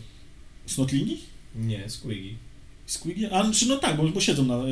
Są te wielkie giant squigi. Tak, bo gobliny na nich w Fantaziaku jeżdżą, no ale to... Ale są też giant squigs, ten taki ale nie w 40, słonia. nie w 40. Są, z Forge'a możesz kupić tego wielkiego squiga. Co taki baldachim jest na nim, jak na... To 40. Jak na mumaków. Miałeś jedno... To Squigos to jest zupełnie co innego, ale to jest... Tak, ale przepraszam, to moja niewiedza. Ale w sumie masz rację, bo to jest Squigos, to jest ogromny squig, to w sumie też racja, masz rację, tak. Który ma tą samą hołdę, wygląda jak mumak właśnie z Lord of the Rings, tak? Jest obwieszony jak słoń bojowy. Tak. Faktycznie, to jest też Squig ma w nazwie, ale to jest Squigo, to jest... Nie jestem pewien, czy to jest to samo, bo Squigi mają dwie nogi. Karmili go bossami. Bo Squig ma dwie nogi, a to ma 4 nogi, normalnie jest parzystokopytny, tak? Nie? 2 też jest parzysty. No to nie wiem, tak... Zwierzę zawsze ma albo 2 albo 4 nogi, to z definicji by wynikało, że zawsze jest parzystokopytny. A To tak chodzi jest... o to, jak masz kopyto, jak koń ma jedno kopyto, więc jest nieparzystokopytny, Aha. a krowa ma jakby rozdwojone to kopyto, więc jest parzystokopytny. O patrz, nauczyłem się czegoś dzisiaj. Nie wiedziałem. Znaczy, mogę coś Chodzi o mylić, samą konstrukcję. bo maturę z biologii pisałem... Czyli chodzi o nie ilość nóg, tylko o ilość Zależka Millera. Chyba dosłownie. Chodzi o ilość kopyt w kopytach, tak? Tak, bo masz zwierzaki, co jakby palce, paznokcie się zrosły w jedno, a masz tak, że są jeszcze rozdzielone. Na przykład, camel toe masz, bo Bo są dwa paluchy, tak? Znaczy, tylko szybko z Leszkiem Millerem, słuchajcie, bo polecam tygodnik, nie fanpage na Facebooku, tygodnika nie, bo dobry admin się trafił i dobry content wrzuca, bardzo zabawny. Jest wrzucone nagranie, jest jakiś taki program, nie pamiętam jak się ten dziennikarz nazywa, ale prowadzi auto, z tyłu siedzi techniczny, a na miejscu pasażera siedzi jakiś gość programu, tak? I prowadzą wywiad jeżdżąc po Warszawie. Nie? Prokop? Może. W Maluchu? Tak? Może, nie wiem. Nie mam telewizora. W każdym razie jedzie z Leszkiem Millerem i to jakoś też tuż przed Marszem Niepodległości, bo o tym mówili. No i Miller mówi, że tam żaden przywódca państwa zagranicznego nie przyjedzie na nasze stulecie niepodległości, bo tam świętują Dzień Zawieszenia Broni, tak, czyli rocznicę zakończenia I wojny światowej i tak dalej. No chyba, że co najwyżej przyjedzie Urban. Taka cisza i ten dziennikarz, chyba Orban. Aha, tak, Orban, oczywiście, Urban to pewnie przyjdzie. On specjalnie się przejęzyczył, to taka prowokacja trochę. Nie, pewnie się, honest mistake, nie? Ale jak, powiedział Urban, no tak, Urban. No dobra, wracamy do orków. Orki mają swoją, tak jak już wspomniałem, specyficzną hierarchię w swoich szeregach. Prawo siły, czyli najwięksi rządzą. Mamy oczywiście, idąc teraz od dołu, mamy właśnie squigi, snotlingi, gryczyny, orki, mamy nobów, czyli takich po prostu, jak się nazywa? Nie, to nie jest szlachta, są po prostu szefów. Tak, od noble. Od tego się to wzięło, tak. Albo od innego słowa angielskiego noble, tylko pisane przez K, które oznacza po prostu pytę. I nie chodzi tu o pytanie, tylko ale u nas chłopaki też mówią, szlachta się na mieście bawi, nie, frajerze. Tak jest. No i są... Poza nobami są warbossy, a poza warbossami są warlordzi. To są orki, które już tak zbudowały swoje ła, że są znane w wielu klanach na całej planecie i po prostu przez na przykład Warlord, Gazgul, Makur, Traka, tak? I to już jest taka najwyższa, że tak powiem, ranga i tych warlordów nie ma zbyt dużo, aczkolwiek, jak się okazuje, było ich jednak paru. Orki prowadzą życie konfliktu, życie w konflikcie, one zawsze się biją, nawet jak się nie biją, nie mają się z kim, nie biją się z kimś, na przykład jakimiś ludźmi, z elfami, czy z eldarami, czy z jakimiś innymi nacjami, to się biją między sobą i dla nich jest to po prostu przyjemne, one po prostu się lubią naparzać, lubią się bić, prawie tak jak polskie dresy, po prostu nic z tego, żadna dla nich wartość nie istnieje, tylko pranie się po pyskach i w ten sposób nie dość, że sprawdzają swoją, nie powiedziałbym, że męskość, ale orkość, orkowość sprawdzają, ale przez to też mogą udowadniać, że są właśnie silniejsi, pokazać, że są godni i właśnie w ten sposób się w całych obozach orkowych się wyłaniają nagle noby, wyłaniają się właśnie warbossowie i tak dalej. Niektórzy z orków za wczesnych lat okazuje się, że oni wolą coś innego niż tylko takie bezmyślne nawalanie się. Niektórzy na przykład bardzo się interesują prędkością. Lubią szybko jeździć, nieważne na czym, nieważne jak bezpiecznie... Tak, lubię zapierdalać. Tak jest, tak. Mogliby takie naklejki sobie robić. Natomiast mają to uwielbienie do prędkości i na przykład wstępują w te, jak się nazywają, z reguły do pogotowia ratunkowego, bo tam się szybko jeździ. Do Evil Sons, na przykład do takiego klanu, który właśnie lubi prędkość, są czerwoni, jeśli nie wiecie, bo czerwone jest szybsze. No i tu dochodzimy do jednej rzeczy odnośnie prędkości, do koloru, że orki ogólnie mają tak, że one w to, co wierzą, to się dzieje. Dlatego jest pewna teoria, że przede wszystkim wszystkie maszyny, wszystkie sprzęty, które orki mają, działają tylko dlatego, że orki wierzą, że to będzie działać i wystarczająco dużo ich wierzy, że to będzie działać, więc ła jest taką siłą psychiczną. Prawdopodobnie to pole psychiczne zostało też genetycznie zaprogramowane przez emerytów. Przez seniorów. Ale ta moc podobnie, są takie teorie, że orkowie są jedną z najbardziej psionicznych ras na świecie, ponieważ właśnie oni tą swoją masą potrafią wywołać pewne efekty fizyczne i stąd też jest nawet taka dosyć głęboko pociągnięta teoria, że imperator żyje tylko i wyłącznie dlatego, że orki wierzą, że on żyje. Jeden z najbardziej lolowych artów ever to jest zlutowany złoty tron, gdzie Meg siedzi na imperatorze, przekłada jakieś wajchy, imperator strzela z laserem z oczu. Tak. Słuchajcie, jeszcze a propos tego pola psychicznego ostatnio czytałem, chyba właśnie w Jaga Taikanu Warhawk of Chogoris był motyw, że no tam już pomijając edykt nikejski, gdzie imperator zakazał sekerów i tak dalej, prowadzą walkę z orkami na Ulanorze. I główną przeszkodą jest to, że no to pole psychiczne. Marini jeszcze jakoś tam dają radę, bo są troszkę odporni na obniżenie morale, ale kontyngenty armii imperialnej, czyli późniejszej gwardii, tak, no nie dają rady w walce, przez to, że jest takie silne pole psychiczne Wildboyów. I robią specjalnie zamach, jakby taki troszkę samobójczy, żeby skasować Psykerów orkowych. I dopiero potem jakoś zaczyna ta bitwa iść. I w sumie, jak już Michał wspomniał o Wildboyach, to warto wspomnieć też o różnych innych, że tak powiem, specjalizacjach, jakie są właśnie, występują wśród orków. To są mekowie, to są Wildboye i painboye i co jeszcze? To właściwie tak naprawdę 3 takie główne, które występują. No i teraz tak, czym się zajmują mechboye? Mechboye to są inżynierowie tacy już naprawdę, ci co konstruują stąpy, ci co konstruują wszystkie pojazdy. Każdy duży warlord ma swojego mecha. Warlordzi pewnie mają swojego big mecha, czyli takiego szefa szefów, takiego cechmistrza. Painboye to są oczywiście kolesie, którzy naprawiają orki, bo nie można tutaj mówić o leczeniu orków, to bardziej jest kwestia mechaniczna, ponieważ orki mają taką strukturę ciała, że oni są właściwie tak jak grzyby, nie mają żadnych ważnych narządów w swoich organizmach, po prostu jakoś żyją. Można odciąć głowę. Bo wierzą, że żyją. Są przypadki udokumentowane, w cudzysłowie oczywiście, w książkach, że orkowi odcięto głowę i ta głowa żyła jeszcze przez kilka tygodni, gadając i wkurzając Space Marina, który sobie ją przyczepił do paska. Tak gdzieś było w jakichś historiach. Nie. Jak papuga w Wiedźminie, która zawsze bluzgała. W każdym razie... Gdzieś tam był motyw, nie? Że się zakradali do jakiegoś tam, że mieli palić czarownicę i chcieli po cichu podejść, nie? Wyskautować teren i papuga. Kurwa! No i painboye tak naprawdę nie muszą ich leczyć, oni po prostu muszą ich składać, zszyć i te ich organizmy sobie, one same się zaleczą. To jest właśnie też, dlaczego one są takie silne, mimo że nie są jakieś, czy silne, wytrzymałe, mimo że nie mają jakiegoś ogromnego pancerza, po prostu potrafią znieść tyle obrażeń, że im to po prostu nie przeszkadza.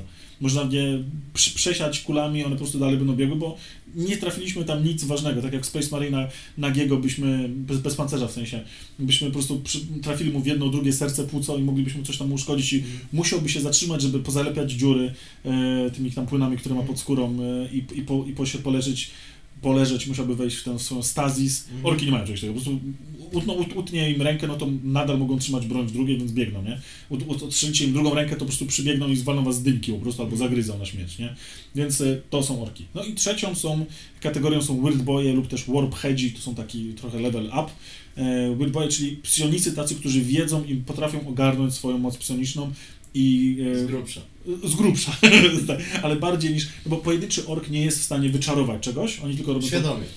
Przynajmniej świadomie, nie robią to w masie, natomiast Wildboye potrafią skoncentrować na tyle swój mózg, że coś wyczarują. No i stąd też bierze się zasada, którą też poznacie, znaczy ona już była w indeksie, ale poznacie ją teraz to troszeczkę może później, że Wildboye mają dodatkowe bonusy, jeśli otacza ich ileś tam orków. Za każdą 10 orków, która jest obok nich, ta ich moc się zwiększa, no bo to jest ich taka wspólna moc, to nie jest żadna specjalna umiejętność. No dobra, 2 bogów orkowych istnieje, lub 1 w 2 wcieleniach. My mamy swoją trójcę, tutaj mają dwójcę, mają Gorka i Morka. Gork to jest ten brutalny, ale przebiegły, a Mork jest ten przebiegły, ale brutalny mimo wszystko. Jest to po prostu 2 bogów Gorka-Mork, lub Bóg 1 Gorka-Morka, żeńska nazwa troszeczkę. Ja to było, że Gork walnie cię mocno od przodu, a Mork walnie cię trochę słabiej, ale od tyłu. Bo przebiegły, tak. Zaszedł od tyłu. No, coś może w tym być. No jest to Bóg, który jest już znany z fantaziaka, z Warhammera Fantasy i nawet z tego co wiem, to pewne oddziały, czy nie pewne, jak się nazywają, ogry w fantaziaku też wyznają Gorka-Morkę, tego samego boga akurat po prostu, tylko że oni wyznają jako jednego boga Gorka-Morka, a orki wyznają i Gorka, i Morka. I stosują ich wymiennie, nawet w książkach, we Fluffie, wszędzie jest napisane because, dlatego, że Gork tak zachciał, albo Mork. Więc tu zawsze możecie sobie podstawić to, co wam bardziej pasuje. Orki ogólnie łączą się, tak jak Space Marini mają chaptery, tak jak Gwardia ma regimenty, tak jak Tau ma swoje septy, tak orki mają swoje klany. Mamy na przykład kilka przykładowych, głównych klanów, które są najbardziej opisywane i najczęściej występują. Są to największe klany, które występują w lore. No i teraz sobie szybciutko przejdziemy, nie rozpisując się za bardzo, po prostu powiem, czym się każdy z tych klanów najbardziej, że tak powiem, charakteryzuje i w lore, i w zasadach, bo akurat zerkniemy sobie po prostu na ich Warlord Traits, czyli nie Warlord Traits, tylko Clan Warlord Traits.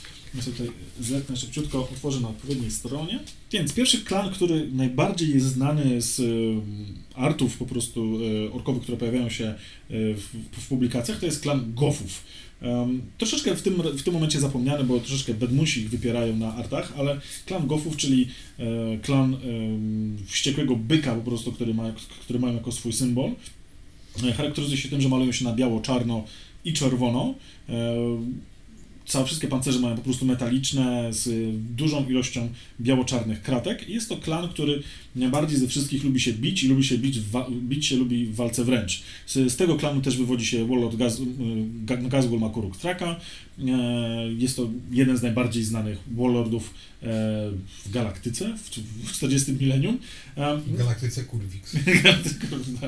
I Gothy mają taką zasadę no mucking about, jeśli chodzi o klan Cultures, czyli to jest coś, co tak jak właśnie Chapter Tactics, Regimental Rules, czy tam Doctrines. Tutaj orki mają klan Cultures, czyli jakby to śmiesznie przetłumaczyć, bo to nie są oczywiście, to jest culture trochę, ale tak trochę przekręcone. Kultura klanu. Kultura, o właśnie.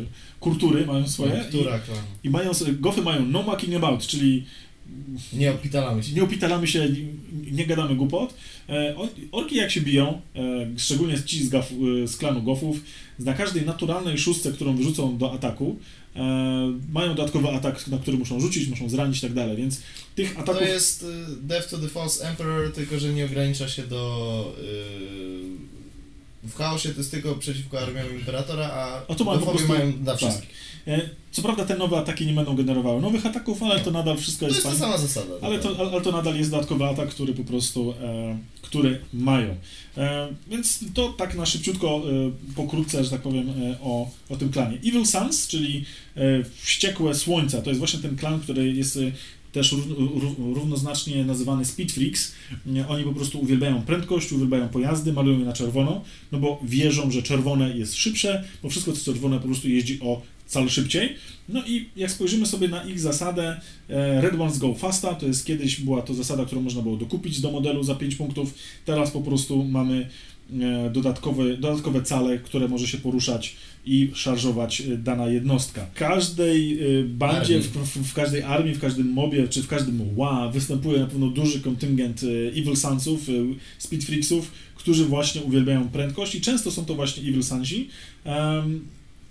Te jednostki, ten klan... Często że wasi Evil Sunsów występują najczęściej Evil Sunsi. Tak, ogólnie... Chodzi o to, że po prostu zazwyczaj mają dużo pojazdów. Tak, i oni są wynajmowani przez inne klany nawet po to, żeby po prostu przewieźć ich śmierdzące tyłki z punktu A do punktu B. Często wynajmują po prostu klan Evil Suns, w szczególności Speed Freaksów. Dalej mam Blood Axe Clan. Jest to jeden z klanów, który jest najbardziej znienawidzonym do pewnego stopnia, niektóre takie zapiski właśnie twierdzą, przez inne klany, dlatego, że to jest klan, który brata się z ludźmi i oni z Gwardią na przykład współpracowali, od Gwardii handlowali z ludźmi bronią i z innymi rasami też, ale też przejmują różne taktyki od ludzi, czyli skradają się, stosują kamuflaż i wycofują się, żeby wciągnąć przeciwnika w pułapkę, czego normalnie orki nigdy nie stosują, bo orki, co niestety w grach się nie sprawdza zbytnio normalnie, prą do przodu cały czas i bez upamiętania. Ich specjalną zasadą, czyli tym kulturą, którą mają Bloodaxy, jest to, że są uznajemy ich jako w coverze, czyli jako schowanych, nawet jak są w otwartym terenie. Po prostu mają dodatkowy modyfikator tam do save'ów i tak dalej. Tak.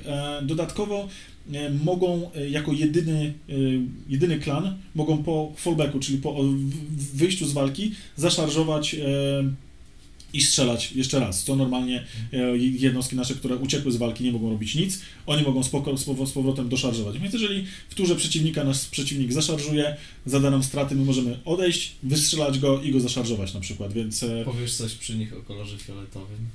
O kolorze fioletowym? Dlaczego miałbym przy nich mówić? Sniki. No tak, racja, no faktycznie, bo kolory tutaj są u orków dosyć ważne. Tak, no kolor fioletowy jest kolorem sniki, jest kolorem skradania się i podkradania, ale tak... Po prostu fioletowy czyni ich niewidzialnymi, bo czy widziałeś kiedyś fioletowego orka? Nie widziałeś. No właśnie. Z Bloodaxów często jest jeszcze wszyscy młodzi Bloodaxi, czy dużo przynajmniej młodych Bloodaxów właśnie nie chce się bić, idą do Stormboysów. I bardzo dużo Stormboysów jest właśnie z tego klanu Bloodax. Stormboysi to są goście z jetpackami. Z jetpackami, którzy po prostu właśnie też mają tą swoją specjalne taktyki stosują, że dobiegają, później wyskakują w powietrze, co nie jest normalne dla orków, żeby stosować takie wymyślne metody, natomiast Bloodaxi jak najbardziej nie mają z tym żadnego problemu. Kolejnym klanem jest klan Death Skulls, czyli martwych czaszek, no i też mają taką czaszkę w swoim logotypie, że tak powiem.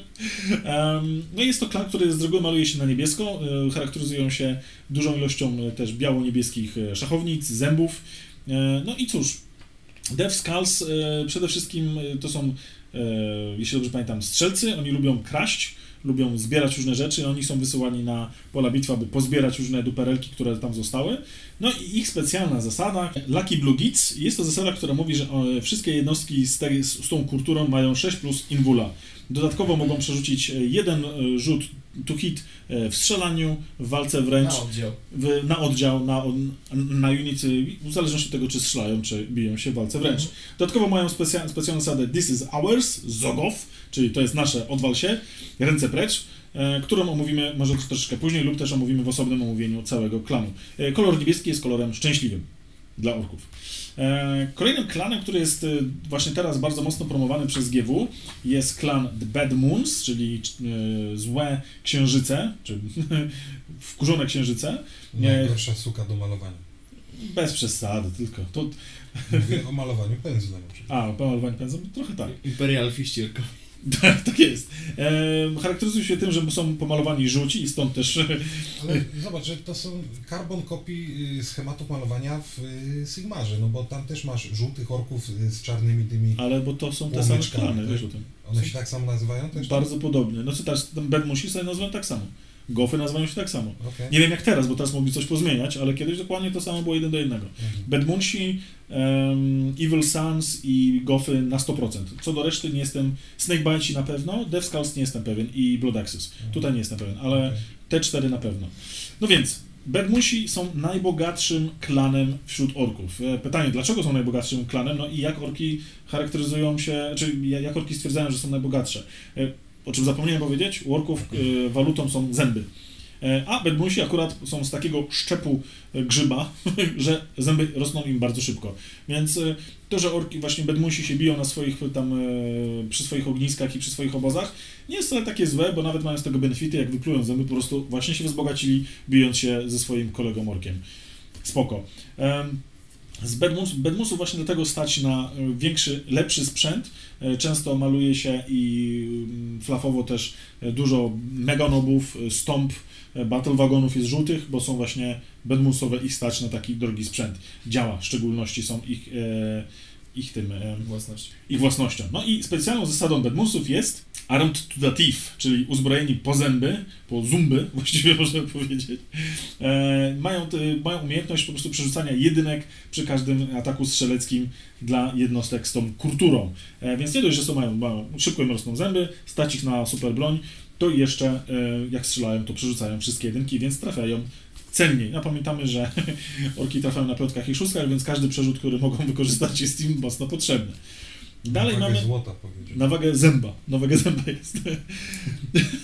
Następnym klanem jest klan chyba, który jest najmniej reprezentowany i w modelach, i w lore obecnie. To jest klan Snakebite, czyli z wężowych kąśnięć, chyba, tak możemy to przetłumaczyć.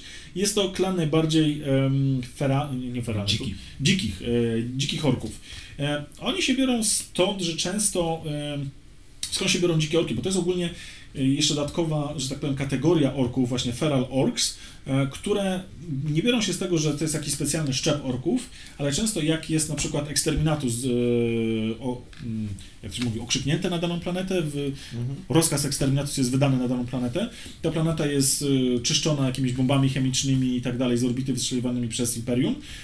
Często niektóre spory zostają, czyli te zarodniki zostają gdzieś w jaskiniach, w wodzie, przeżywają, czasami mutują i tak dalej. I te orki niestety bez żadnej technologii zaczynają się rozmnażać, zaczynają się rodzić i zaczynają się rozmnażać i zaczynają ich być coraz więcej i po prostu rosną orki, które nie mają ani umiejętności, czyli nie mają ani sprzętu, ani nie mają pojazdów, nie mają broni, używają właśnie siekierek, toporków i najbardziej prymitywnej broni, którą jakoś tam się uda im złożyć. Bo bardzo ważna rzecz, którą należy wspomnieć, żadna planeta, na której postąpił chociaż jeden ork swoją nogę, nigdy się już nie pozbyła orków. Orki mogą właśnie jako feral orki powrócić kiedyś tam za lat 1000, natomiast w wolnym tempie one zaczną się znowu rozwijać, zaczną się znowu atakować obozowiska ludzi, czy jakiejkolwiek rasy, która na tej planecie występuje i w ten sposób zbierają sobie technologię, zbierają sobie sprzęt, zbierają sobie materiały na budowanie kolejnych pojazdów, a ponieważ orki są tak jak właśnie przez tych starych Old Ones zaprojektowane tak, że one całą wiedzę technologiczną mają po prostu wrodzoną, tak jak my mamy chodzenie wrodzone, tak oni wiedzą jak składać sprzęt, jak zrobić boomsticki, czyli karabiny, wiedzą jak zrobić różne pojazdy i po prostu mając ten sprzęt pod ręką po prostu potrafią go jakoś tam skleić, żeby działał. No i ostatnią kategorią orków, która jest znowu też bandą, która jest wykorzystywana przez różne inne rasy, to są freebooters, czyli najemnicy po prostu orkowi, którzy charakteryzują się tym, że mają bardzo pirackie klimaty i najbardziej znamienitą jednostką, którą możecie zobaczyć freebootersów, to są flashgits, które są wydane przez GW. To są bardzo bogate, bardzo ozdobne modele, no i jest jeden ich warlord, Jezus Maria, jak on się nazywa? Badruk, tak, kapitan Badruk, który ma nawet piracki hełm. I często flashgicy są właśnie malowani, są freebooterami, bo są wynajmowani przez innych. Specjalną, zapomniałem mówiłem chyba o zasadzie snakebite'ów, nie? Nie mówiłem. To jeszcze, żeby zakończyć snakebite'ów, przypomnijmy jaka jest ich zasada, a ich zasadą jest The Old Ways, która mówi, że za każdym razem, kiedy ten model straci ranę, na rzucie naturalnym 6, ta rana nie jest stracona, czyli po prostu taki invul po prostu. Natomiast jeżeli mamy jakieś inne invule... Bardziej disgustingly resilient, tylko że nie na piątce, tylko na bo możesz mieć cyborg body, ale czasami cyborg body możesz wykorzystać albo cyborg body, albo to. Więc... A to ma cała armia ma to, nie? Jeśli masz cały detachment snakebite'ów ma to, nie? No i freebootersi to są właśnie, tak jak mówię, wynajmowani, mają czachy, pirackie czachy właśnie w symbolach, różne takie rzeczy. I ich specjalną zasadą jest competitive streak i charakteryzuje się on tym, że dodajemy +1 do hitrolów na wszystkie ataki, które te modele wykonują wykonują te modele z tą kulturą, jeśli w tej fazie zniszczył jakiś model w 24 calach. Czyli jeśli w tej fazie został zniszczony jakiś model, to one mają dodatkowe benefity. Po prostu tak jakby się nakręcają coraz bardziej na to, że jest rozwałka, jest to zniszczenie. No i oczywiście w kodeksie macie opis po prostu wszystkich ich glifów i tak dalej, bo to jest ich język. Orki, dla waszej wiadomości, orki nie liczą do wielu, liczą 1, 2, 3, 4, 5 dużo. Czyli jak trolle u Pratchetta. Tak jest. No i przejdźmy sobie szybciutko do jednostek, jakie występują. No tak jak już wspomnieliśmy, są warbossy, to są kandydaci na przyszłych warlordów. Warbossy są nasze nieimienne jednostki w 40. Tak naprawdę chyba tylko w jakichś zestawach są warbossi, którzy są imienni. Był na przykład ten z Stormclaw, był jeden warboss tam. Coś tam Face Ripa, Grake the Face Ripa. Z taką piłą obrotową. Tak. Znaczy to była taka power claw z piłą po prostu. To był taki przerobiony lekko model z Black Richa. Dokładnie. I Także tak, to są warbosi, którzy właśnie zarządzają ła, co ci pomniejsi tacy warlordowie. Mamy nobów i meganobów. Noby od meganobów różnią się tym, że meganobów było stać na mega armor, czyli wielki taki pancerz. Są to trochę tak odpowiednicy terminatorów w armii Space Marines. No, Pain Boys już omówiliśmy, to są nasze doktury, mekaniacy, czyli Big Meki, Techmarini, Weird Boysi, czyli nasi Psykerzy, którzy czarują. No i mamy boysów, mamy też, tym razem mamy też Scar Boysów. Jeden z oddziałów ma stratagem, że jeden oddział boysów może zamienić na Scar Boysów, a Scar Boysi są tacy twardsi, bardziej wytrzymali, bardziej waleczni, kandydaci. Weterani, dokładnie tak. Oni mają chyba jeden atak dodatkowo, czy coś w tym stylu. Nie doczytałem się tego, powiem szczerze, bo rzadko się kiedy... Tak, weterani w marinach, te same staty plus jeden atak. Tak, rzadko się tym grało, bo w poprzednich edycjach trzeba było mocno dopłacić, żeby mieć Scar Boysów. Teraz jest to stratagem cały oddział, na przykład 30 boysów, tam 2 czy 3 command pointami zamieniasz na nich. Mamy mocny boost. Mocny, tak. Mamy Berna Boysów, czyli kolesi, którzy bardzo lubią piromaniaków, lubią miotacze ognia, którzy często trzymają się razem, bo lubią razem coś podpalać lub topić plastik i różne tam takie rzeczy. I wąchać. Jeżdżą często tymi samymi ciężarówkami, żeby po prostu wpaść w przeciwnika i swoimi bernami poprzypalać. I mają taką fajną zasadę, że te ich berny można zmienić im końcówkę i przypalać, zamieniać na palniki. Nie na otwarty płomień, tylko taki skoncentrowany. I to pozwala... A la Melta, tak, dokładnie. I to pozwala im otwierać pojazdy, otwierać terminatorów i Space Marinów z dużo większą łatwością. Dalej mamy lutasów. To są kolesie, którzy lubią dużą broń. I co prawda lutas, loot jest od zdobywania szabrowników, tak, ale oni tutaj też się trochę odnosi od tego, że oni zebrali trochę tych broni, posklejali je razem i po prostu strzelają tymi luta guns i tak dalej, więc... Te bronie jakoś w ogóle się chyba nawet inaczej nazywają, nieważne. Snazguns są u flaszgiców. Tutaj są lutas, może to się nawet lutas nazywa, nieważne. W każdym razie lubią tą swoją broń i strzelają. Niestety w zasadach mają trochę kiepsko, mają losową ilość strzałów, D3 strzałów za każdym razem, każdy z tych rzucamy raz na jeden oddział, więc może się udać tak, że na przykład 10 kolesi strzeli 30 razy z siłą 7 chyba i to całkiem nieźle. Kolejną fajną jednostką są Tank Bastas, to są kolesie, którzy uwielbiają wybuchy, rokity, rzucać granaty, rzucać melty. Są kolesie, których często orki wypuszczamy na pojazdy. Gdzieś flankujemy przeciwnika i wypuszczamy tak, żeby zniszczył jakiegoś ich Land Ridera. Nawet Knighty podobnież potrafią teraz rozwalać w 8 edycji. No i to jest jeden z tych pierwszych oddziałów, w których możemy spotkać squigi. Mogą sobie wziąć 2 squigi na cały oddział, przyczepić do nich bomby, puścić w kierunku przeciwnika i na 2+ trafiają po prostu przeciwnika tam w 18 calach. Kilka słów o pojazdach orkowych. Zaczynając od najbardziej prostych, to są traki, czyli różnego rodzaju środki transportu, które mają pojemność 12 orków, jeżdżą z punktu A do B, bardzo łatwe do otwarcia, wszystkie są open-topped. Jest jeszcze zasada Ramshackle? Nie wiem, powiem Ci szczerze, zupełnie... No nie, to nie jest aż takie... Ale zasada Ramshackle powodowała to, że one po zniszczeniu chyba eksplodowały. Teraz po prostu chyba jest explode po prostu. Znaczy dodawałeś chyba tam +1 do penetration rolls. Możliwe. Powiem Ci szczerze, że... Dobra, to nie jest aż... To jest tak mały szczegół, że akurat się w to nie wczytywałem. Nie spędza mi to snu z powiek, nie martw się. Nie? Na pewno? bo mi teraz będzie, wiesz o tym, żeś mi teraz to wspomniał. Okej, mamy Battle Wagons i w poprzednich edycjach Battle Wagon był jeden i można było po prostu sobie wykupić różne do niego uzbrojenia. Teraz w tym nowym kodeksie pozmieniali, jest Battle Wagon, Gun Wagon i jeszcze jakaś... Kilka wariantów, bo dlatego podejrzewam, że można sobie po prostu kupić, jak się nazywa, jak się nazywają te duże punkty, power levele i każdy musi mieć jakieś swoje uzbrojenie, żebyśmy nie musieli kombinować, nie? Dobra. Więc mamy Battle Wagon, mamy Gun Wagon, czyli z dużą bronią, jednym działem jakimś i mamy Bone Breaka, czyli bardziej na przykład z jakąś death rollą do walki wręcz. Pojazd do walki wręcz, który na przykład może wrzucić tam nobów, bonebreakerem, wbić się w przeciwnika, nie dość, że go staranować wjeżdżając, to jeszcze wypakują się orki i tam porobią coś. Z szybko przemieszczających się pojazdów mamy Warbike'i i Deathcopters. Warbike'i, no to chyba wszyscy wiedzą, są motory z orkami na nich, mają bardzo fajne devguny na nich. Devcopty są też bardzo fajne, bo mogą mieć albo Twin Link Rockets. To są takie żyrokopterki. Żyrokopterki, tak. Nie polecam kupowania starych metalowych modeli za 105 zł sztuka. Polecam kupić sobie po prostu gdzieś na polskim targowisku czy na Allegro po prostu 5 sztuk z Assault and Break Reach, one chodzą po 15 czy 20 zł sztuka. 3 chyba, nie 5. 5. Pewno 5 było? Bijcie się. 5. Pozwól, że sprawdzę. No, a idź sprawdź. A jeśli były 3, to nie, po 5 było, bo cały czas ludzie po 5 sprzedają.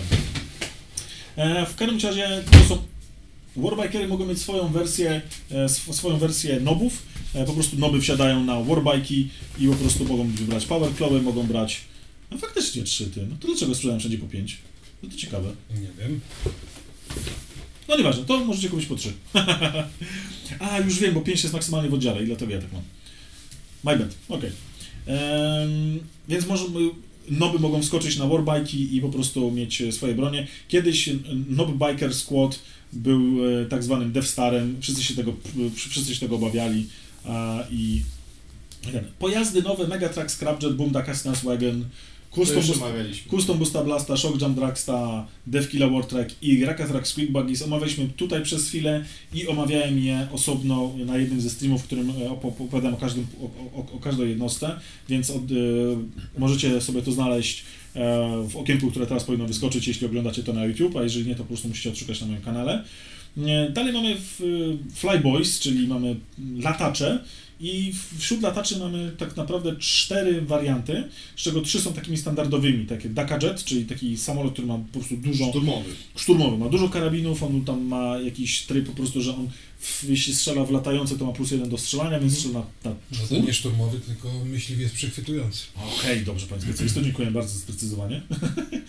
Szturmowy atakuje cele naziemne. Tak, mamy Blitza Bomber i to będzie szturmowy, bo jest Blitza Bomber, który ma bombę i ma jakieś specjalne loty pikujące, że on spada na cel, rzuca bombę i odlatuje. I mamy Burna Bomber, który w życiu go nie używałem, nie mam pojęcia co on robi, bo nie opłaca się go używać. Znaczy, nigdy nie znalazłem za niego zastosowania. No i jest jeden specjalny, w którym siedzi mech. To jest Wasboom Blastajet, to jest specjalny po prostu latacz, który ma chyba pole siłowe, custom force field może mieć na sobie, czy coś w tym stylu. Teraz tak patrzę szybciutko, no ale w każdym razie ma specjalne bronie, specjalne oprzyrządowanie, jak to mech mógłby sobie odpicować swoją brykę. Dalej mamy mech guns, czyli działa artyleryjskie orkowe, które są właściwie nie powinniśmy ich nazywać orkowymi, bo groty je obsługują, dzięki temu możemy w obsłudze mieć więcej ciał i lepszy BS, bo mają BS na 4+. I mamy tych wersji, mamy Tractor Cannon, czyli tak na przykład broń, która jest przeciwko lataczom, może bardzo łatwo ściągać modele na ziemię. Bubble Chucka to tam teleportuje modele z jednego miejsca w drugi, możemy sobie przesunąć, jeśli dobrze pamiętam, model chyba bliżej swoich jednostek. Mamy Smasha Gun, który po prostu wali modelem chyba o ziemię, po prostu. Tak. Graba dropa, coś takiego. Lifta dropa, ale to jest na stąpie z Forge World. No i mamy Custom Mega Cannon, czyli po prostu taki Zap Gun, kiedyś to się to nazywał. Plazma po prostu strzela. O Grecinach i Ranterdach mówiliśmy, właściwie nie powiedziałem o Ranterdach, bo Greciny mają, one same w sobie się nie potrafią zebrać, żeby coś zrobić do kupy konkretnego, więc muszą mieć jakiegoś grota, orka, który nimi zarządza i to taką rolę pełnią Ranterdzi, którzy po prostu pełnią taką poganiacze, podrzędną rolę między orkami, po prostu oni zajmują się tymi małymi gnojkami, smarkaczami i tak dalej. Tak. Orkowie mają kilka maszyn bojowych i tutaj przechodzimy już do Killakan. Killakan to są maszyny, w których siedzą groty. Groty niestety, jak wszystkie jednostki zresztą z grotami, nie mogą odbierać benefitów związanych z klanami, z kulturami, ponieważ są grotami i te kultury odnoszą się tylko i wyłącznie do orków. Ale mamy dzięki Bogu Death Dreads, czyli czyli wielki po prostu Killakan z 4 łapami, w którym siedzi ork, no niestety bije się jak ork, strzela jak ork, ale na szczęście nie trzeba ich robić z broniami do walki, do strzelania, można ich zrobić z 4 broniami do walki wręcz. Niestety zmienili teraz troszeczkę zasady i nie możesz mieć 4 Power Claws, możesz mieć 2 Power Claws i 2 Kill Souls, co troszeczkę gubi się ludziom kiedyś się nazywało Close Combat Weapon i to była siła razy 2 i tak dalej, tu jest troszeczkę inaczej, te modele już zawsze miały Kill Soul, bo miały takie piły po prostu zamiast łap. Natomiast troszeczkę to dostosowali, żeby to na modelu wyglądało jak powinno wyglądać. Doprecyzujmy, że oba te pojazdy to jest ekwiwalent orkowy Dreadnoughta, tylko że w jednym siedzi Grot, a w drugim siedzi Ork. Devdread jest odpowiednikiem Dreadnoughta, Killaken jest odpowiednikiem, powiedzmy, Centuriona. Bardziej bym po Centuriona podchodził, ale bo jest takim mniejszym. Zasada jest ta sama, że jest koleś podłączony pod maszynerię w środku. Większymi jednostkami kroczącymi od Dreadnoughtów są jeszcze Gorkanoty. Gorkanot i Morkanot. Gorkanoty od Morkanot różni się tylko i wyłącznie wyposażeniem i tym, że Morkanot lub Gorkanot, nie pamiętam który, może mieć na sobie custom force field, dając benefity dla siebie i dla wszystkich jednostek w środku, czyli po prostu jest bardziej wytrzymały i może podejść bliżej, dzięki temu może właśnie jemu się daje inne bronie niż Gorkanotowi, lub odwrotnie, nie pamiętam w którą stronę. W każdym razie mają bardzo fajne zasady, że mogą w brzuchu swoim, mają taką wielką klatkę, w której mogą wypluć chyba 6 modeli, to mogą być noby albo 3 mega noby, więc bo takie z reguły duże modele się 2 razy więcej miejsca zajmują. No dobra, Stompas, czyli wielkie kroczące maszyny stompy, to jest największa jednostka, jaka jest dostępna w tym momencie w 40 do orków. Jest to wielka stompa, która jest większa dwukrotnie chyba prawie od Gorkanota, która ma dużo zbroi, dużo broni, jest do walki wręcz, bardzo szybka w miarę, ma 40 woundów, niestety kosztuje 920 punktów teraz. No to jest tytan orkowy. Ale to jest taki tytan, który jest dostępny w 40, żadna inna, teraz przepraszam, a knighty możemy mieć, tak? Te wszystkie, nie Castellan, czy jak one się nazywają, te takie duże knighty, trochę większe są takie jeszcze, nie pamiętam. O knightów jest tyle wariantów, tak. stary zioł, nie ogarniamy Forge'a to z 10. No jeżeli nie wliczymy, bo to mówimy o 40, więc tutaj jest, orki naprawdę mają swojego knighta, który jest po prostu dostępny, nie musimy brać jakiegoś specjalnego detachmentu.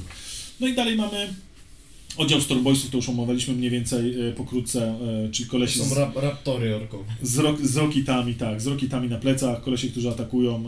Ich bossem jest boss Zackstrak, który ma... Wygląda jak Cyber-SS-man. Cyber-SS-man, dokładnie, trochę tak. Ale to jest koleś, który na przykład w lore odciął sobie stopy, żeby móc założyć sobie kloły tam, nie? I on ma na nogach kloły. Na modelu nie ma odciętych stóp, ma takie specjalne założone takie gryzaki, ale często w lore jest mówione, że on po prostu sobie od kostki w dół tam gdzieś ściął nogi, jeśli dobrze pamiętam. To się nazywa poświęcenie dla sztuki. Tak jest. I tu są właśnie takie bossowie. To nie są warbossowie, to nie są warlordzi, to nie są noby, to jest też pomiędzy nobem a warbossem. Są kolesi, którzy zarządzają i rządzą pewną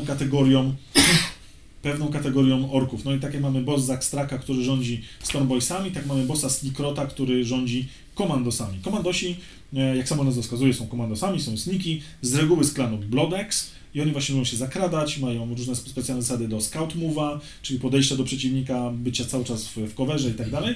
No mamy bossa Sneakrota, który ma 2 wielkie noże, Gork's Teeth one się nazywają. No Gork jest brutalny, więc ma te 2 zęby. Ale jest brutalny i podstępny. On jest brutalny i podstępny. I on trochę wygląda jak sam Shepard z Splinter Cella, bo ma te takie okularki. Ten model to jest mój chyba ulubiony model orkowy. Tak, ten model u mnie czeka, właśnie teraz został wyjęty na półkę, żeby go pomalować. Jak już skończę pojazdy, to za niego się wezmę, bo cały czas o nim zapominam. No i mamy Flashgitzów z kapitanem Badrukiem, to już troszeczkę opowiedzieliśmy o nim. I mamy 2 ostatnie modele, które łączy jedna wspólna historia. Mad Dog Grocnik to jest taki pain boss, nie pain boy, tylko pain boss, trochę taki pain boy, który zarządza wszystkimi painboyami.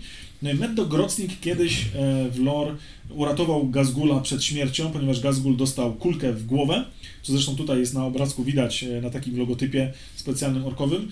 Dostał kulkę tak, że usunęło mu ćwiartkę głowy. No i Mad Dog Grocnik stwierdził, że coś tam zrobi, pokombinuje, jakiegoś tam chyba, nie wiem, czy Snotlinga mu tam troszkę po piwie. Zaszył, nie pamiętam dokładnie już co mu tam zaszył, w każdym razie Gork na niego sam po prostu przyszedł i powiedział zrób tak i on tak zrobił. Nie? I zrobił po prostu Gazgulowi Adamantium Skull, co w poprzednich edycjach miał tak, że miał specjalną zasadę, że jak był w Close Combacie, to miał dodatkowy atak z dymki. Tam na 2+ po prostu zadawał damage'u od cholery, no ale to był jeden atak, także można było kogoś zaskoczyć. No i ostatnim warbossem, czy warlordem tutaj jest Gazgul Thraka. Teraz skrócili mu trochę nazwę, jest Gazgul Thraka, nie Gazgul Mag Uruk. A nie, jest dobra, jest poniżej napisane. I on jest prorokiem Ła, jest to tak się nazywa. Jest to największy warboss, któremu się udało zebrać największą armię, znaczy największy Ła dotychczas znane. No i to jest tak, nie wchodząc w szczegóły armii, w konkretne zasady, jest to pokrótce opis całej armii orków.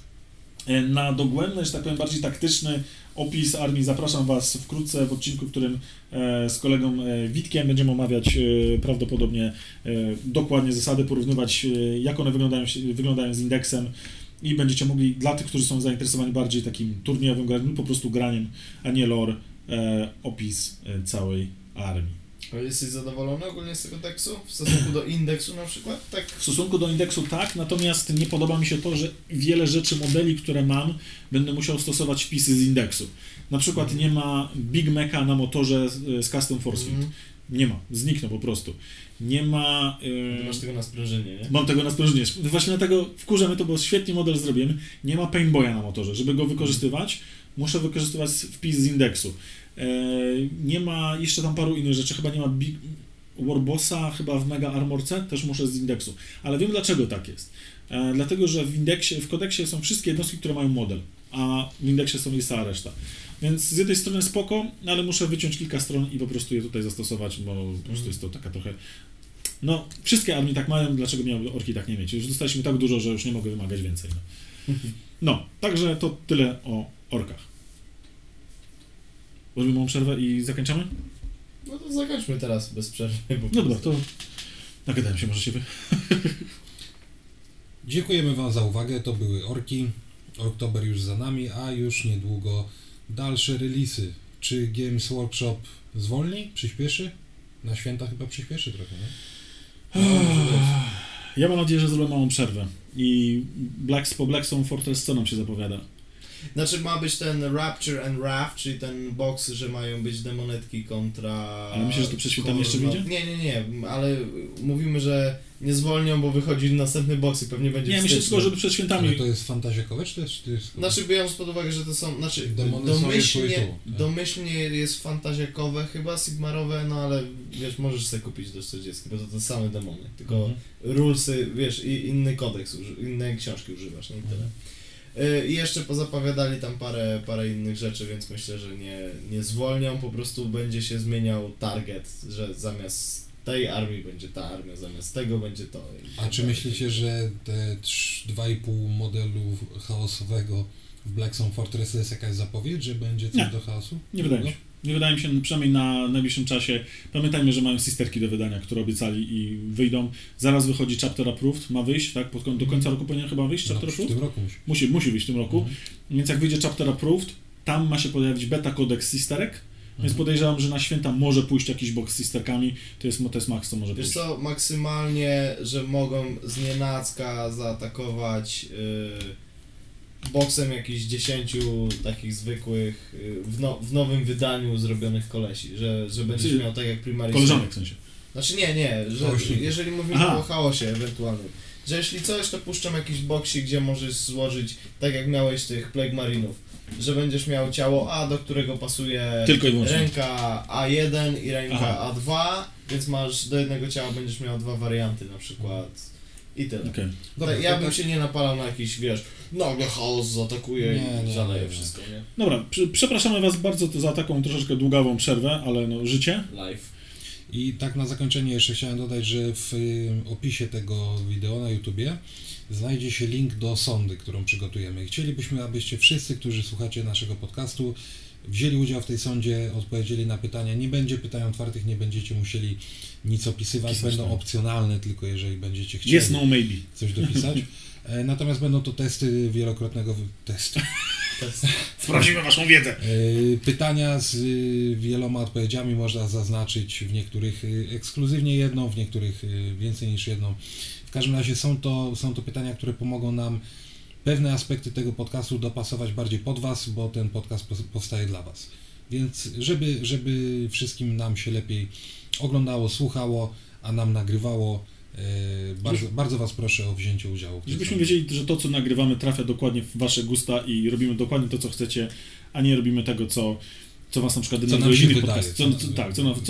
Co nam się wydaje, albo to, co Was denerwuje w innych podcastach, przychodzicie do nas i musicie nas słuchać z dokładnie tego samego, powielanie tych samych błędów. Nie będziemy się rozbierać. Nie będziemy się rozbierać, nie. Dobrze, myślę, że nie życzymy Wam jeszcze wesołych świąt, bo jeszcze się spotkamy przed tą okazją, natomiast już niedługo Black Friday, Cyber Monday, wypatrujcie, bo na pewno jakieś okazje 40 na internecie będą na jakichś Steamach, Gogach, i tak dalej. No to ostatnio wyszło na Steam, na Humble Bundle wyszły audiobooki i teraz wyszedł Dawn of War, czy Warhammer w ogóle, Vermintide, Dawn of War 3, 1 chyba, O ile trójka jest? Trójkę to możesz kupić teraz na Allegro za chyba 40 zł. Już grosze są. Okay. Dla fabuły można kupić, bo fabuła jednak tam... No właśnie, jeżeli to zrobię, to właśnie dlatego, tak? Tak. No, a jak macie niedosyt o orkach, to Ziggy ma na swoim kanale jeszcze kilka filmików, o których wspominał, więc możecie też sobie posłuchać, jak Solo opowiada o swojej ulubionej armii. No i zapraszam na codzienne streamy, prawie codzienne, ale jak najczęściej streamy, gdzie będę malował właśnie orki, najbliższe pojazdy. I zapraszam do udziału w naszym Discordzie, gdzie możecie zawsze przyjść i pogadać. Zawsze ktoś tam na tym Discordzie siedzi, praktycznie wieczorami, więc nawet jeśli nie ze mną, to z jakimiś innymi makariuszami, czyli fanami Grota, możecie sobie tam pogadać.